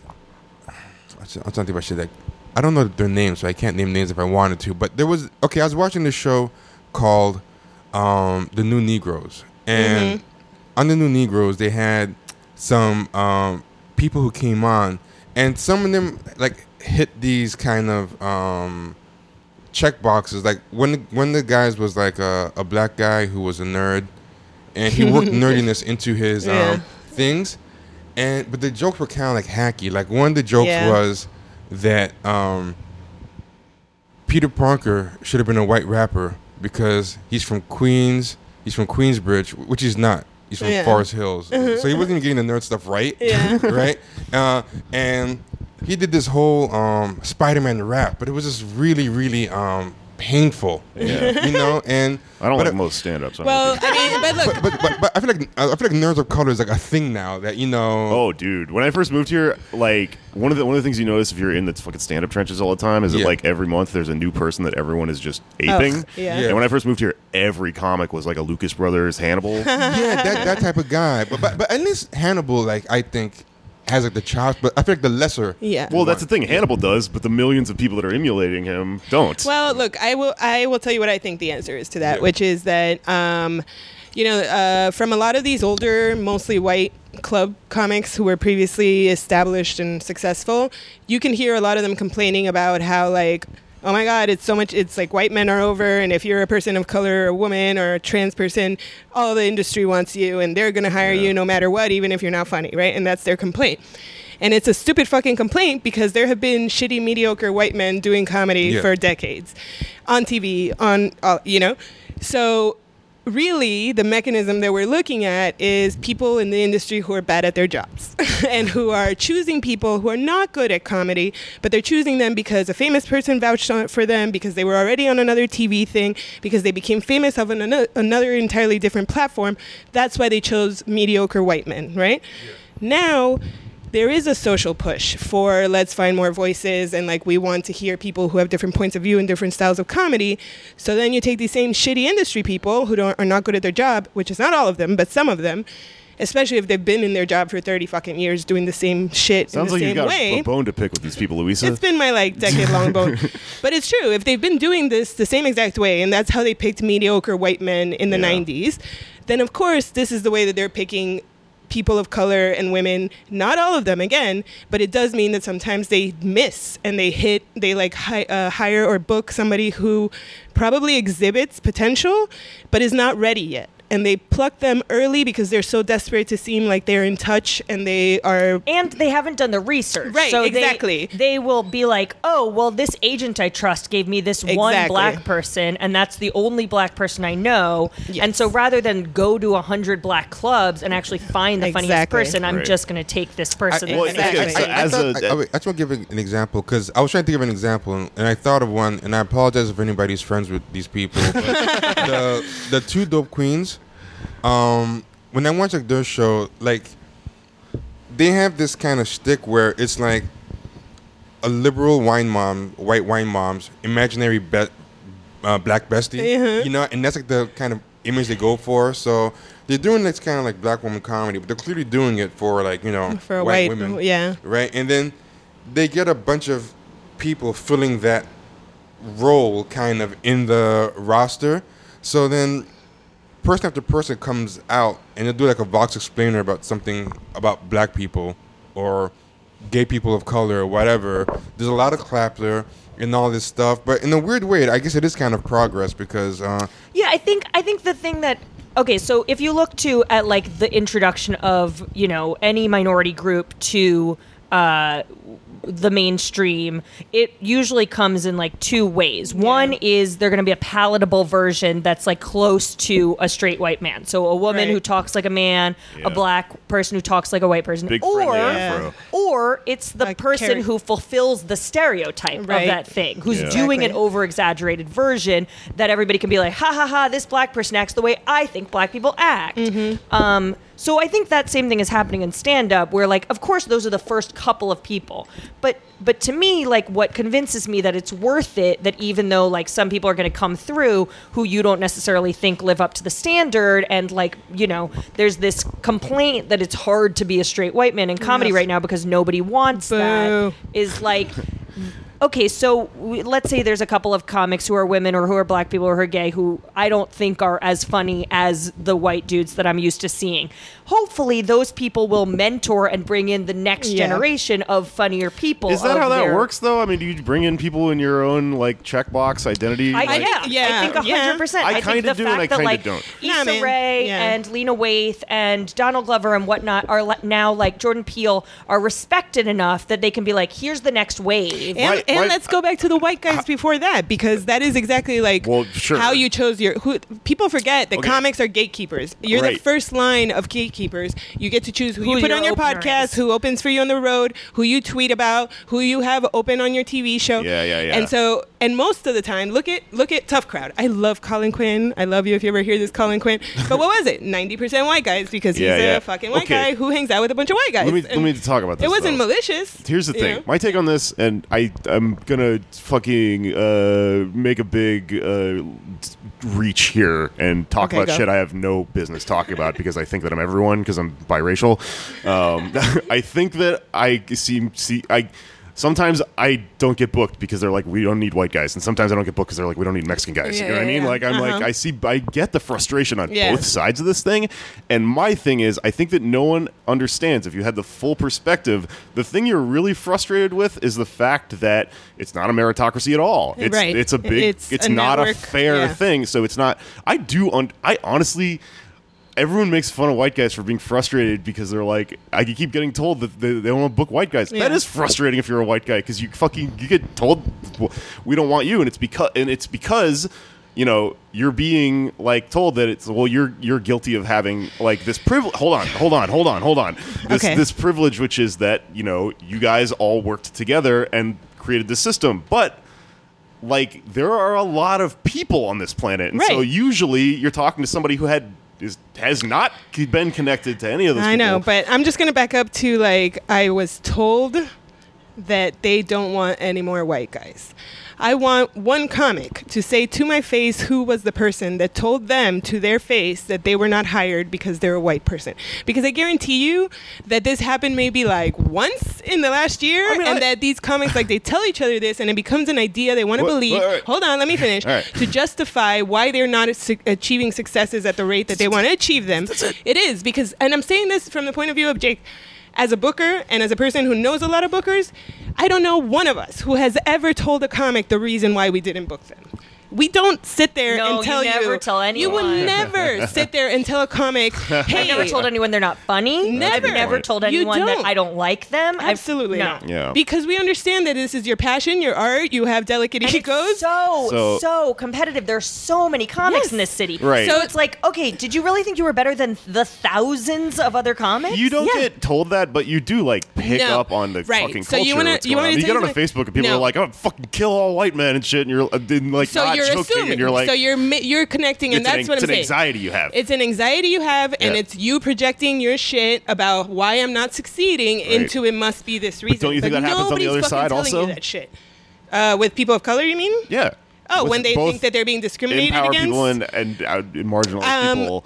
I wouldn't go so far as to say that a person of color has never imagined something that wasn't there, because we're all humans and misunderstand things that we say and do to each other. I'm going to be a fucking horizontalist anarchist about this. I think the problem is that you're both it's both people that have an anxiety and a pathologization. I just butchered that word. Gotcha. They're pathologized about the anxiety they have about how the system is working against them. Have too much faith in the system itself, and also that this is like a capitalist. But if you're saying that this is like a free market capitalist thing that if you're good at, you'll rise to the top of. I feel way better. I think it's that when you're assuming used to good privilege. at. You're assuming good at, because that what you just said assumes you are objectively good, and you know you're objectively good, and you deserve X, and now you're looking for a reason that you didn't get X. I think also when we started here, when Louisa and I both been in the city for about 10 years, and it was very, very common for lineups to be 4 white guys, 5 white guys, 6 white guys. All white guys. It was. I mean, there are shows a lot I of booked, white people in America, though. But there are a lot of white comics in New York City. There are a lot of male comics in New York City. If you go to an open mic or a UCB 101 By the way, class, I don't care if anyone gets booked. I hope all comics die in a fire. Like, I'm not defending comedians here. And I get it. Like, I try now. I book 51st Jokes, and it's supposed to be, a representation of the comics in New York. This was the first year that we had 25 women on. Like, that was crazy. And maybe that is, like, I was pushing disproportionately. There are more women comics. There are more male comics in the city, and yet I was, like, disproportionately pushing women forward.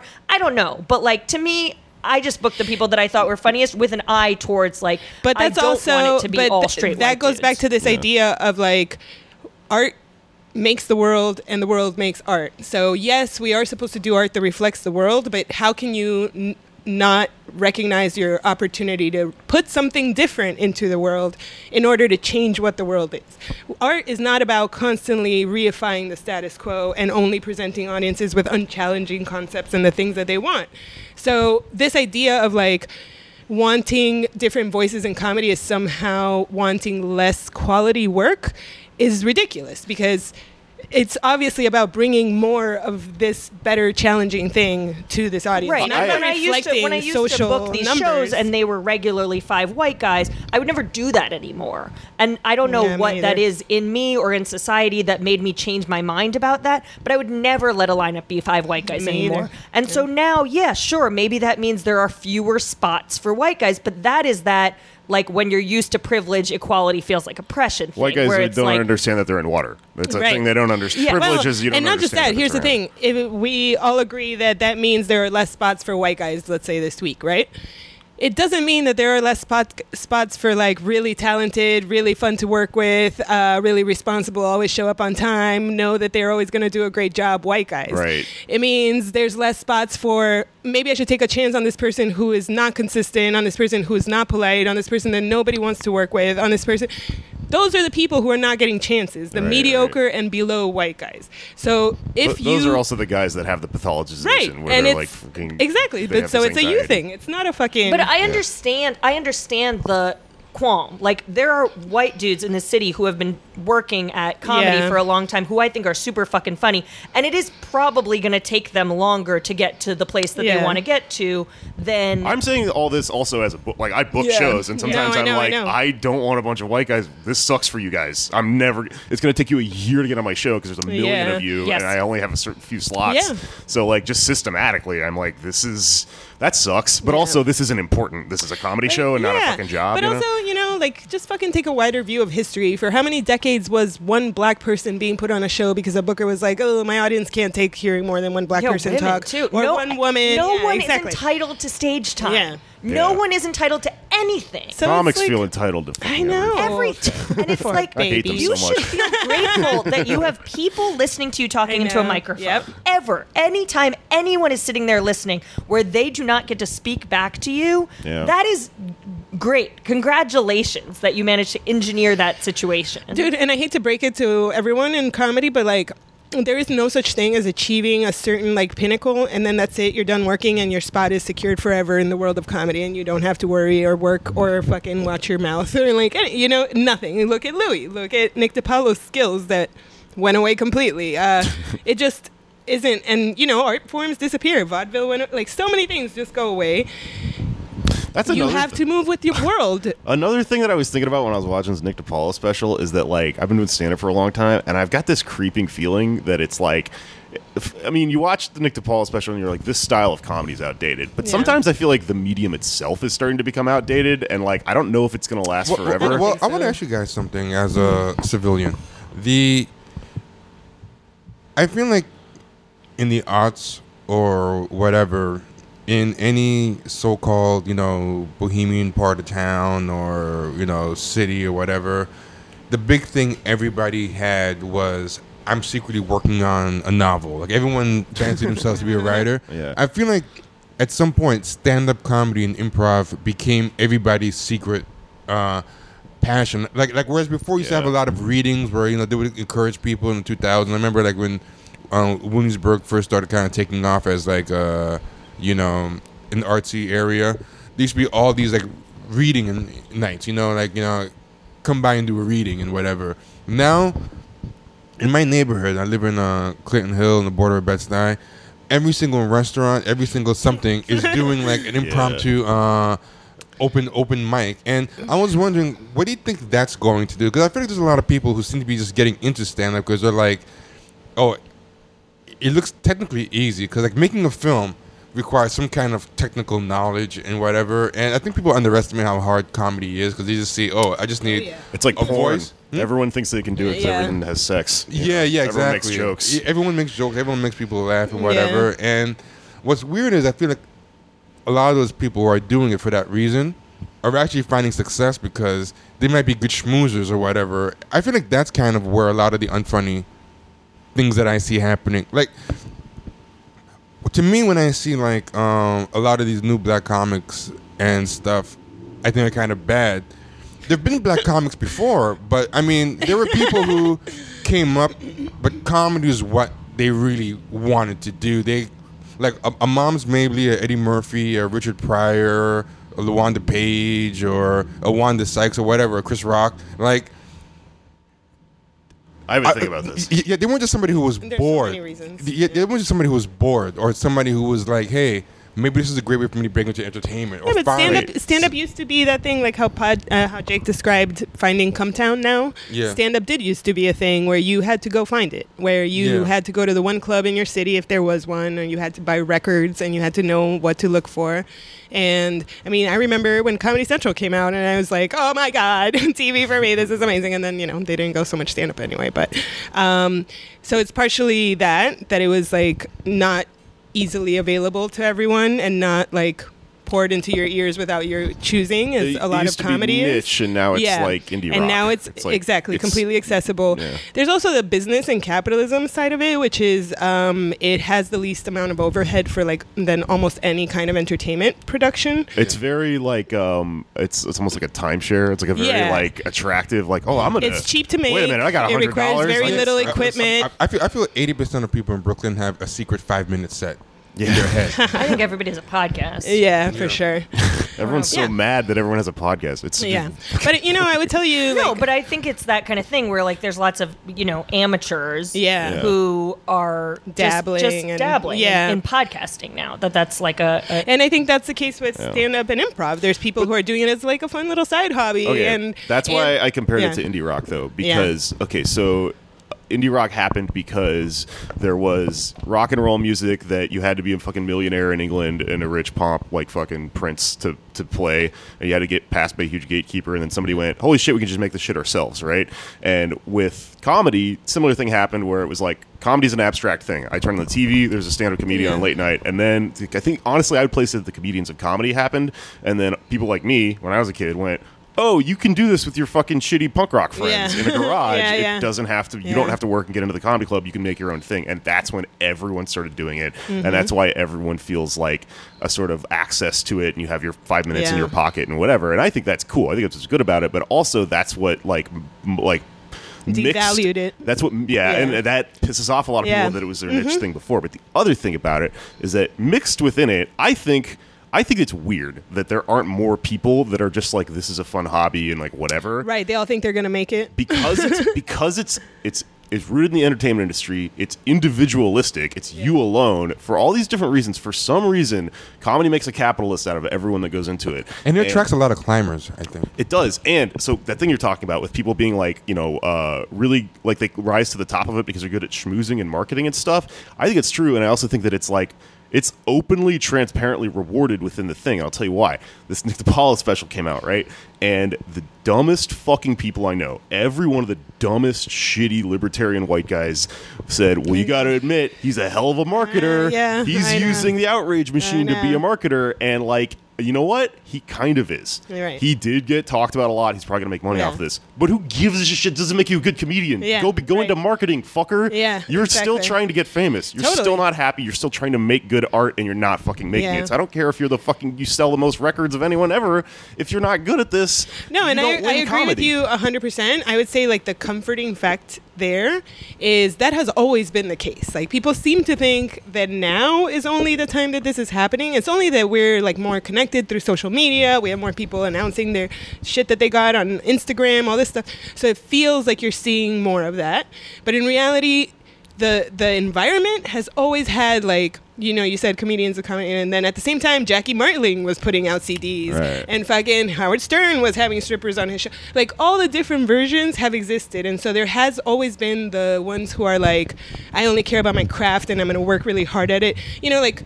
Look at Carlin. Carlin changed his style and his type of content like 4 times throughout his career. Yeah. So there are some who are like, they find success strictly through, I will work on my craft. There are some who find success through, I'm so good at kissing ass and making friends with the right people and being like charming on stage and being a good talking head. And that gets me through like filling a comedy club, even though I never wrote a joke in my life. Like those things have always existed, and they're always going to continue to exist. And you can't, like your own drive in comedy can't be based on why other people are in comedy. My Well, big you know what I mean? problem with minority comedy now is I feel like the old guys. I love how you're like the hot most takes. against minority comedy at this table. No.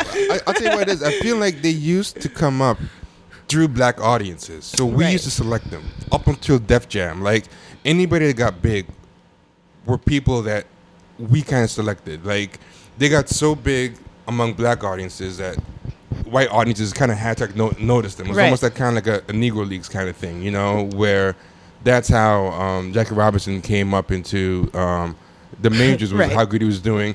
Whereas now I feel like white people just select black people who have no rooting in the black experience, who like a lot of us we don't even know who they are as like fans. We're like, who is that person? Whereas before, like when Bernie Mac made it, we're like, oh, this is the guy we used to laugh at on Def Comedy Yeah. Jam. Yeah, I don't think I'm gonna that's true disagree of- with you, yeah, too, what about yeah. like Tiffany Haddish and Leslie Yeah. Jones who came up in black rooms? And Leslie Jones, I think, is older.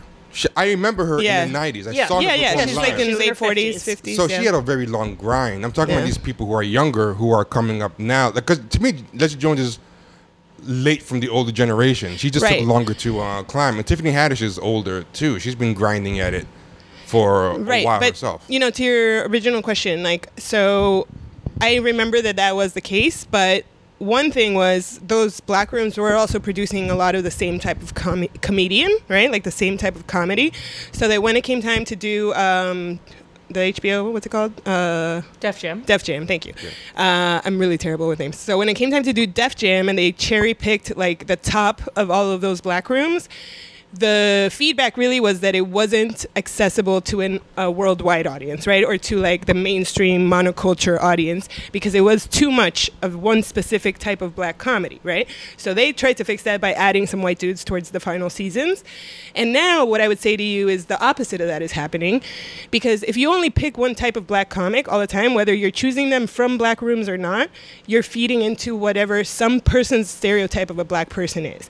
And while I agree with you about like the black nerd comedy being like a particular thing that a lot of people are going for now in a kind of shallow, stupid way sometimes, it is a valid form of blackness that wasn't being represented in comedy before. And so, you know, some of these like black girls who grew up with a lot of white friends and have a different like cultural view of the world than black girls that grew up in the Bronx or whatever, they have a valid point of view, and there are other black girls that live like them and will identify with that comedy. So I actually do think it is a good thing that we're breaking up blackness and we're breaking up Latino-ness, like we're seeing now, not just Mexican comedians, but also, you know, Latinos of other types and like different types of Asian comics and different.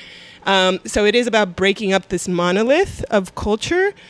And, you know, I think it's just growing pains, and the fact that like the industry is made the way that it is, that not everybody has all the time to go look for the best in all these categories of people. There's going to be hit or miss, but ultimately it's positive. I think it's positive growth. Every hit is worth 5 misses. You know what I mean? And it would be great if their numbers were better, if their odds were better. But what I'm curious about is, do you think black rooms even exist anymore? Yes, 100%. Yeah. Yeah. Yeah, sure. Absolutely. Yeah, and there was white comics that came up in black rooms too. Big J. Okerson. Bill Burr. Yeah. Yeah. So He used to be on Def Jam and shit. yeah, exactly. So, and to me, they're a sign of like, it's not good for you to only work for your niche. And I understand that capitalism-wise, having a niche is probably the only way to make a living off of comedy at this point, but it's not good for you as a performer. Well, at being good at like the art part Yeah. of it, you should actually be operating at a loss, going Yeah. and doing shit that isn't paying, but it's Exactly. making you better, like playing the other rooms or whatever. That's why Bill Burr is like a great comic, is because Yeah. he's very like upfront about the fact that he's constantly trying to challenge himself by Right. doing shit like that, and he doesn't get stuck in these Nick DiPaolo niches where he's like Right. only on one side of the things. Even though he has a white guy and he has kind of a No, of conservative course, and bent he's a not lot of perfect. times. But I'll say, like, when I worked for JFL, Bill Burr used to come watch New Faces in between his shows. That's not surprising. Yeah, and he would just like stand in the back quietly, and it was just out of this like interest of knowing who's coming up and what young people are talking about and what's trending in comedy. It matters. Like that makes you a better comic if you are aware of what your peers are talking about, of what younger people are talking about, and And Bill Burr's not rigid. Like, he makes some surprisingly woke points that you Yeah, would he's Yeah, not not. but I perfect. also he Yeah, definitely he's- says some yeah, shit. I'm where, like, oh, like, he's not great. that's what you want to talk about. Like, Yeah. Yeah. you really. There was some like John Hodgman thing in his newsletter that Jesse David Fox shared that was like about the fact that Bill Burr has just like is really wonderful at his craft and is really Yeah. fucking good at what he does, and yet still it's like one of his first jokes was like on some new special was about how Hitting a woman? Yeah. and it's like, okay, why is this Yeah. the Yeah. thing you're choosing to like? The reason I bring him up is because he kind of is in this like seller O&A crowd Yeah. or whatever, and he does a lot of like bad shit like that. But the reason he's not as bad, he's not a Nick DiPaolo person Yeah. that we're getting pissed off at. He is 'cause tries a little. He also he tries a little bit. And Yeah. he stops every Yeah. 10 seconds to go, listen, I don't know what the fuck I'm talking Yeah. about. I'm an idiot. And he makes it very clear that what he's doing, which is what all those guys are pretending to do, is thought experiments and Mm-hmm. Right. talking through stuff and going, I might even be wrong about this, but I need to get to the end of this sentence to see if Yeah. this thought goes somewhere. Well, and also like every comedian is just performing for the people that think that they're funny, right? Hoping that Yeah. somebody thinks they're funny. And there are going to be comedians that you don't think are funny. There are going to be comedians, like, to me, like, when I see a Bill Burr do some shit that I'm like, it's, my response is, it's not for me. Right. Yeah. It's And not so like many somebody people's shut 'em up. responses is, it's not funny. And Yeah. it's like, no, it's not for you. Yeah. Like, Well, you don't like it. That's okay. Another thing about the subjective nature of like art and comedy that I was kind of wanting to bring up during this is that like I've been struggling with this concept. A lot of people that I talk to, for some reason, have this. There's a very common sort of idea that like liberals or leftists or whoever the fuck your group is that you're talking about, they're like, these people are always the funniest, and, Oh, yeah. and the argument is always that the reason we're funnier is because we're right, and that truth is what makes things funny. And I don't think it's true. I think comedy is really subjective. I mean, there are people that will laugh at something that you don't think is funny.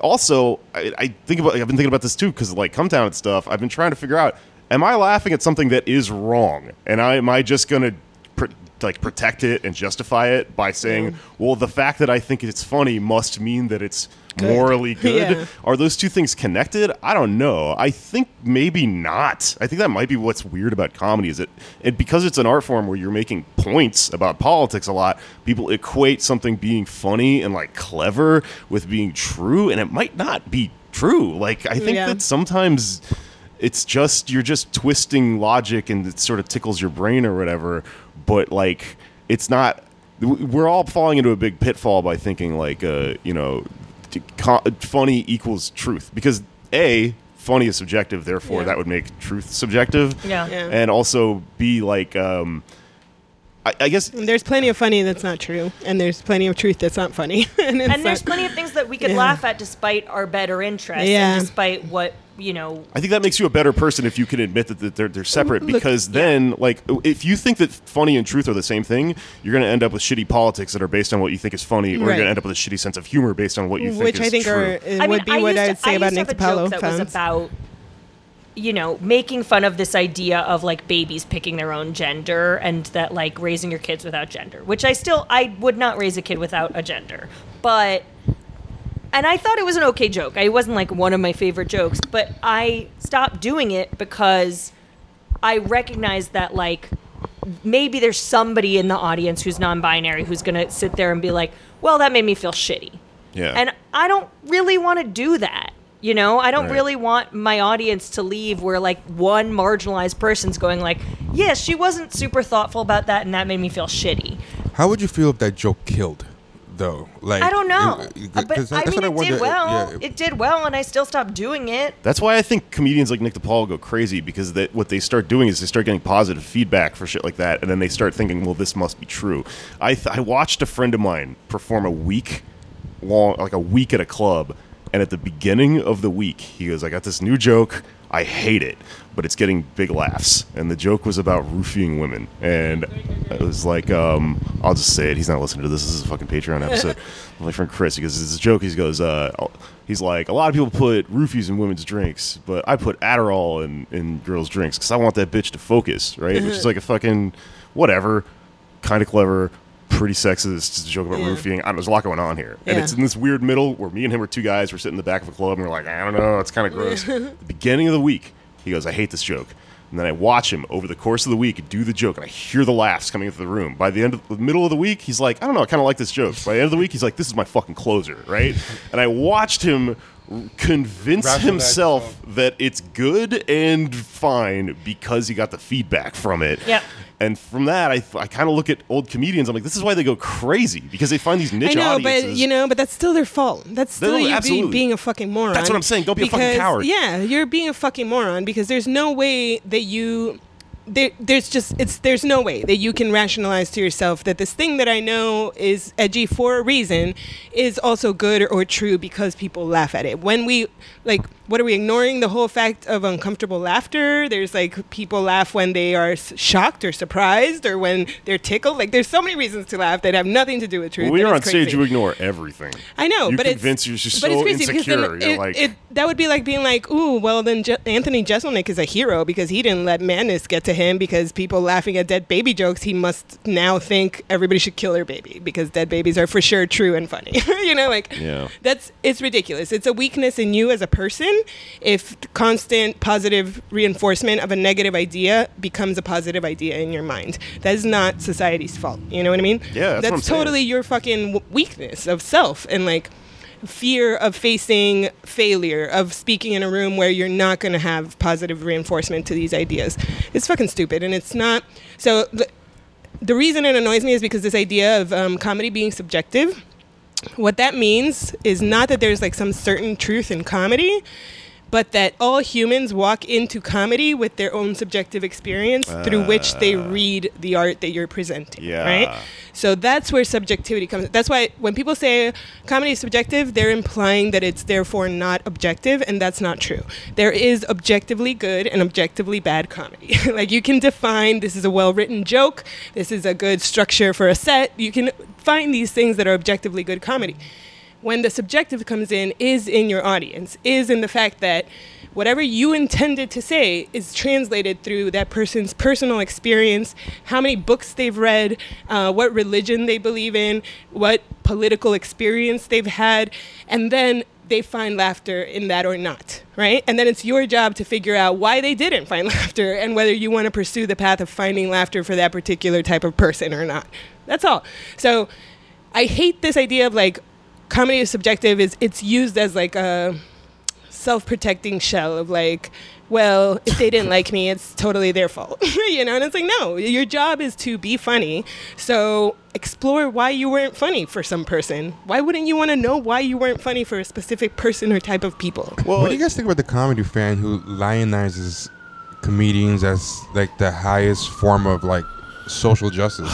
Because that's a very weird thing that I see too, where a lot of people treat the comedians jester different. is the only one that can truly laugh at the king in his face. Yeah. Where they can't treat like they treat other types of comedy, even like movies, like it's comedy specifically and stand-up comedy that is the most speak to truth power thing, and it must be protected. So even like the hackiest guy doing like the hackiest, laziest, I'm gonna have to sexist or defend racist. this I'm gonna have to defend this shitty point of view, but like I think I am one of those people. I hate it so much. No, I know, but hear me out because what I'm saying is okay, but do you agree with it with all comedy? Because I feel like that's these people, my point. these are people who apply to like a Nick DiPaolo. They act Right, like comedian by Nick exactly. DiPaolo. You're stopping some great truth teller. That's right. That's exactly what I think is the problem. Is like I think comedy does have the capacity to speak truth to power, to interrogate truths in society, all of this shit. It doesn't mean it's the only form of comedy. It doesn't mean it's the only right form of comedy.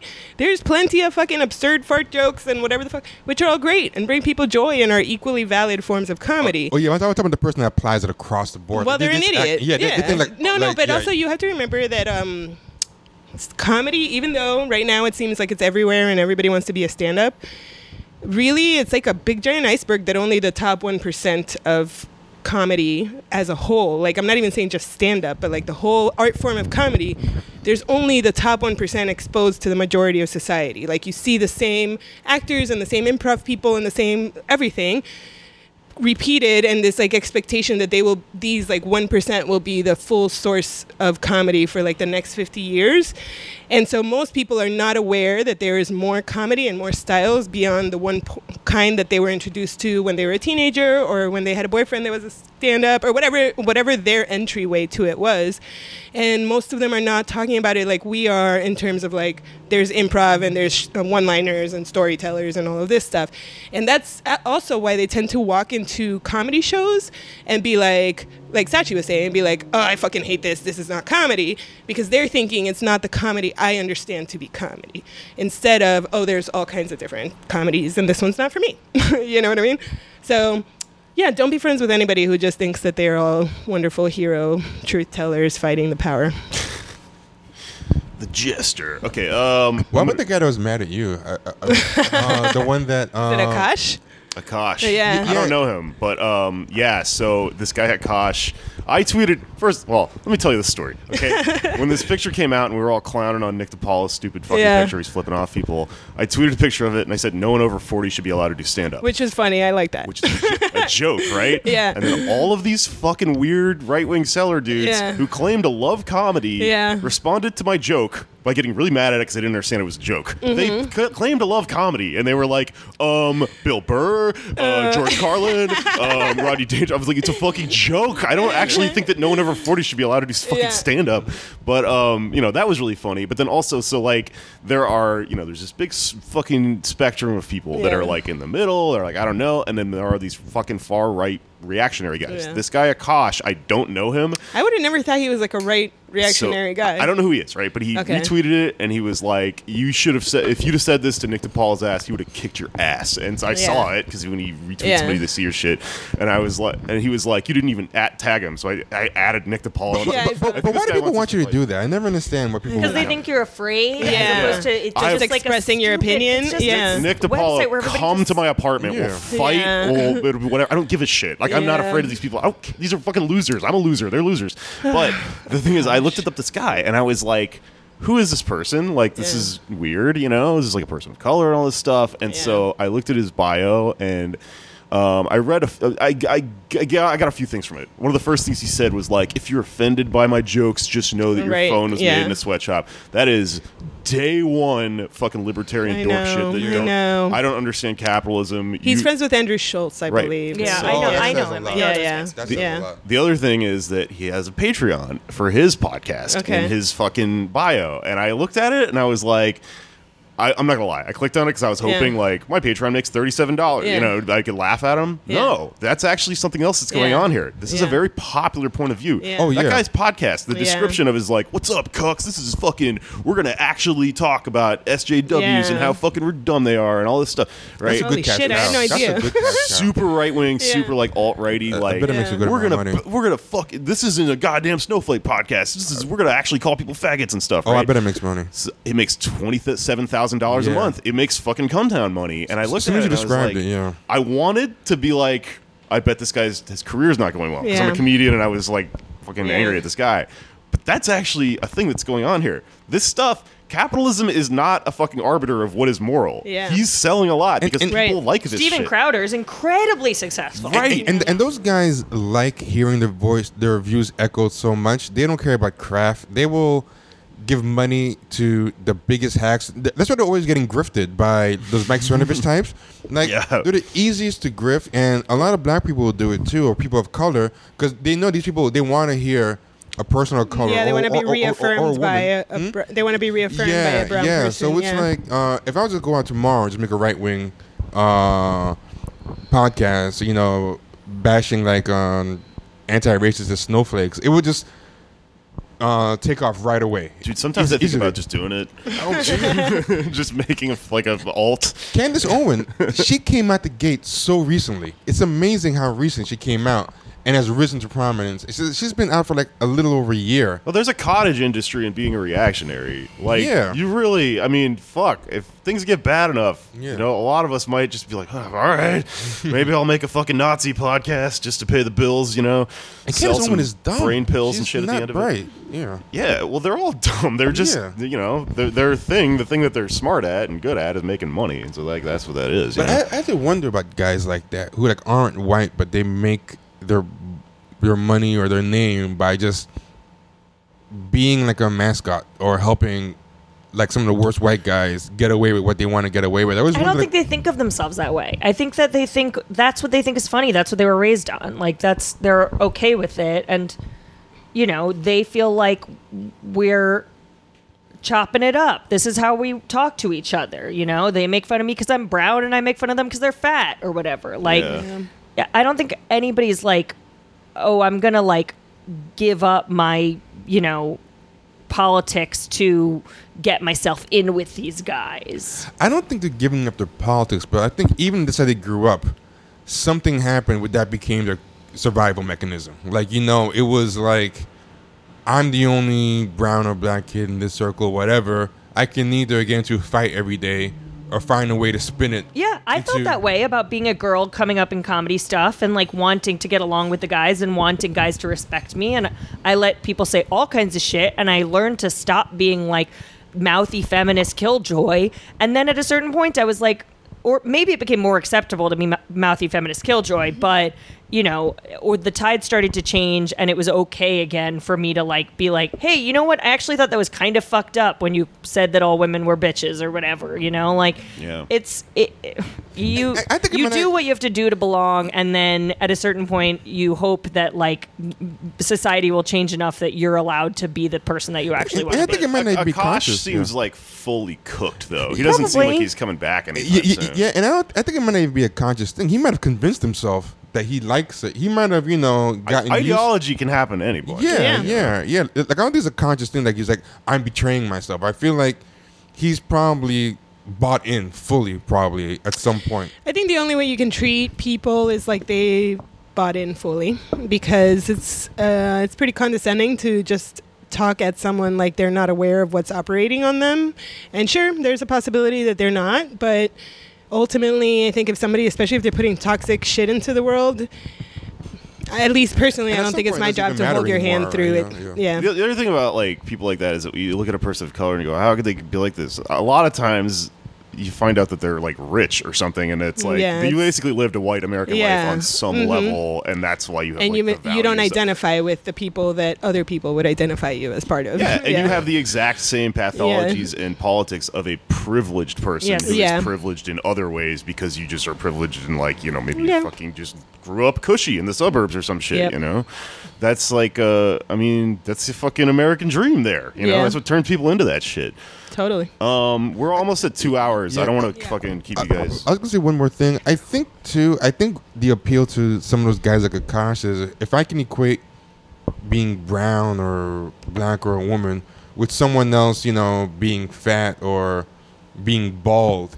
I think that's how they kind of cope with being in a press group sometimes too. It's like I think they like the idea that everything's interchangeable and flattened, and it kind of makes them feel better about what they're like you can lie to yourself and say this is no bigger a handicap in a white supremacist society than just having a receding hairline and stuff like that. I think that's why some of them get so vehement, because he was very angry in your mentions. I'm like, why are you getting so angry? Why is it so important to you that Nick DiPaolo is okay? And I think he wants to really believe that racism, none of that stuff matters as long as you're not uptight about it. I also think it's partially what you brought up earlier about him.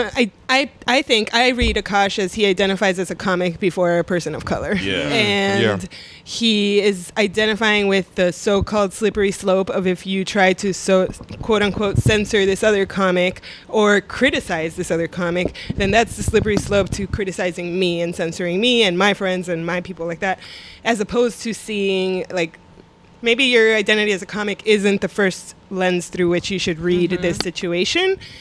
Put yourself aside first look at it as a man first, or a person of color, or as a person who knows women who wouldn't like this, I don't know. But I think even putting comic before man of color is part of that defense mechanism, like the luxury of being able to that's what I'm saying. Dude, comedy saves people's lives. Like a lot of people that get into comedy are like it's a family damaged, and it's a great defense mechanism. If you're the fattest kid in the fucking playground and then you figure out if I make a great joke about how fat I am first, no one else can fucking do it. I mean that's where it comes from for a lot of people, and that camaraderie, especially in that O&A like fucking Teller type crowd where their thing is like we're all fucking mean to each other, but at the end of the day that means we're all equal, like that fucking thing. All these guys don't understand. They think they're the smartest people in the world.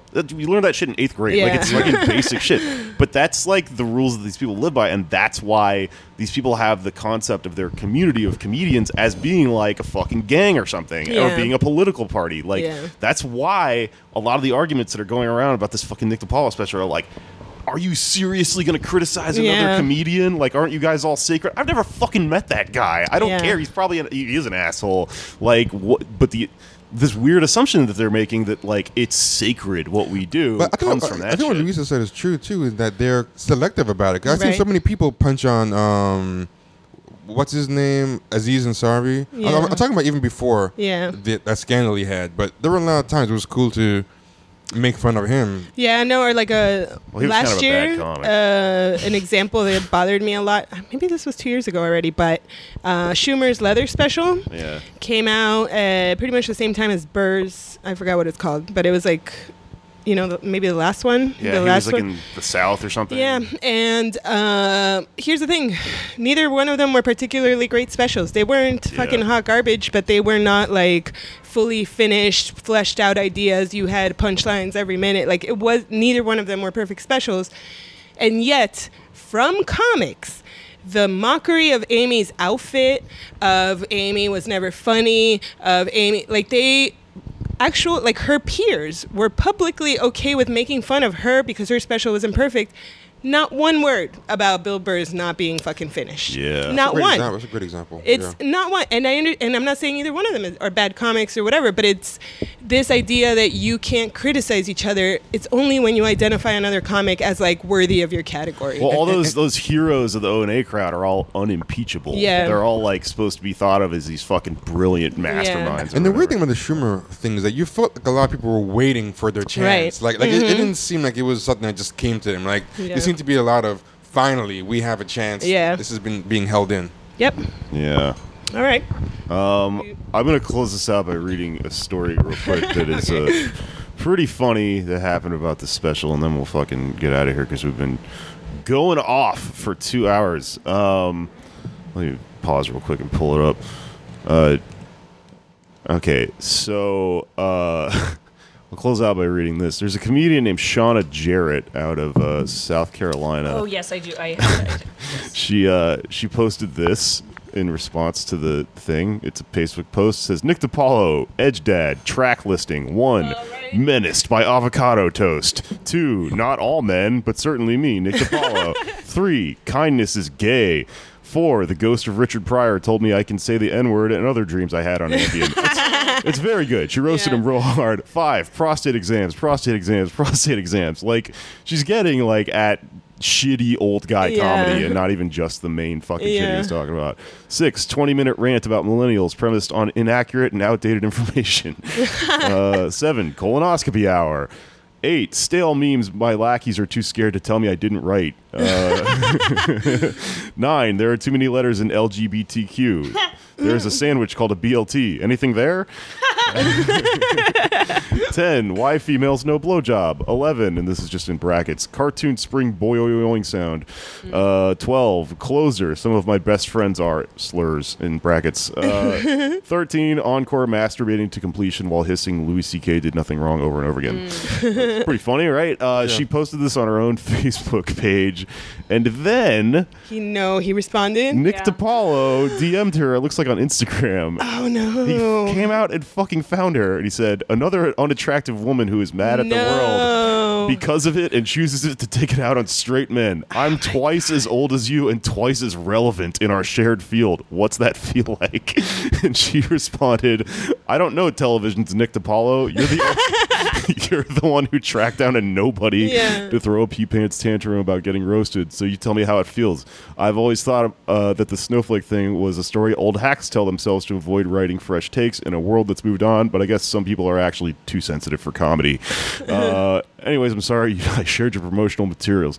So, like, this is fucking hilarious because A, she like got him real good and it's funny, but B, like everything about the way he responded to this defies. There were, Jesus. there were a bunch of instances of him tracking people down. Really? Tweeting Really? at them. Jesus. Like, asking them to take things down.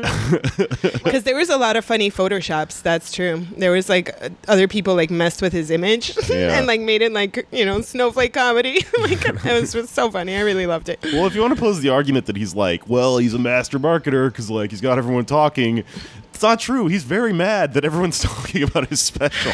Yeah. He's so fucking angry about it. And I mean, then as she points out, like the idea that he's making fun of people that are sensitive. This is clearly like the most sensitive fucking man ever, man. Totally. I mean, it's weird because it's like, what is your ideal world that you are giving the finger to minorities and women, and then they're like, "Thank you."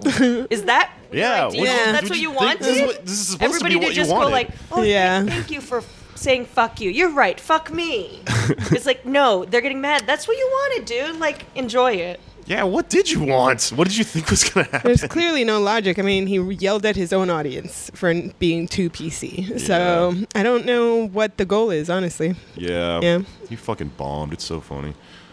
All right. Well, I could talk about comedy all day, but we should probably get out of here.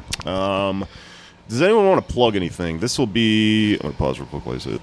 Yeah, plugs anyone? Sure. Come to Too Many Cooks if you're in New York City. A comedy show that is very good and also diverse. Imagine that. Every Thursday at Lucky Jack's on the Lower East Side. And you can follow Too Many Cooks NYC on Twitter or follow me, Luisa Diaz Nuts. Nice. Sachi, anything? I'm at Mistrionics on Twitter and Instagram, and Ashley Brooke Roberts and I wrote a short film that we're going to be doing a Seed and Spark for pretty soon, so look out for that. And if you want to see cool lady directors and whatnot, support that. Cool. Yeah, just listen to Champagne Sharks. And I'm Ricky Rolls on Twitter. And that's it. Okay, cool. Subscribe to our Patreon at Poddamn America, patreon.com/Poddamn. And fucking rate, review, subscribe. I'm Feral Jokes on Twitter, all that bullshit. Okay, thanks, guys. Bye. Bye. Bye.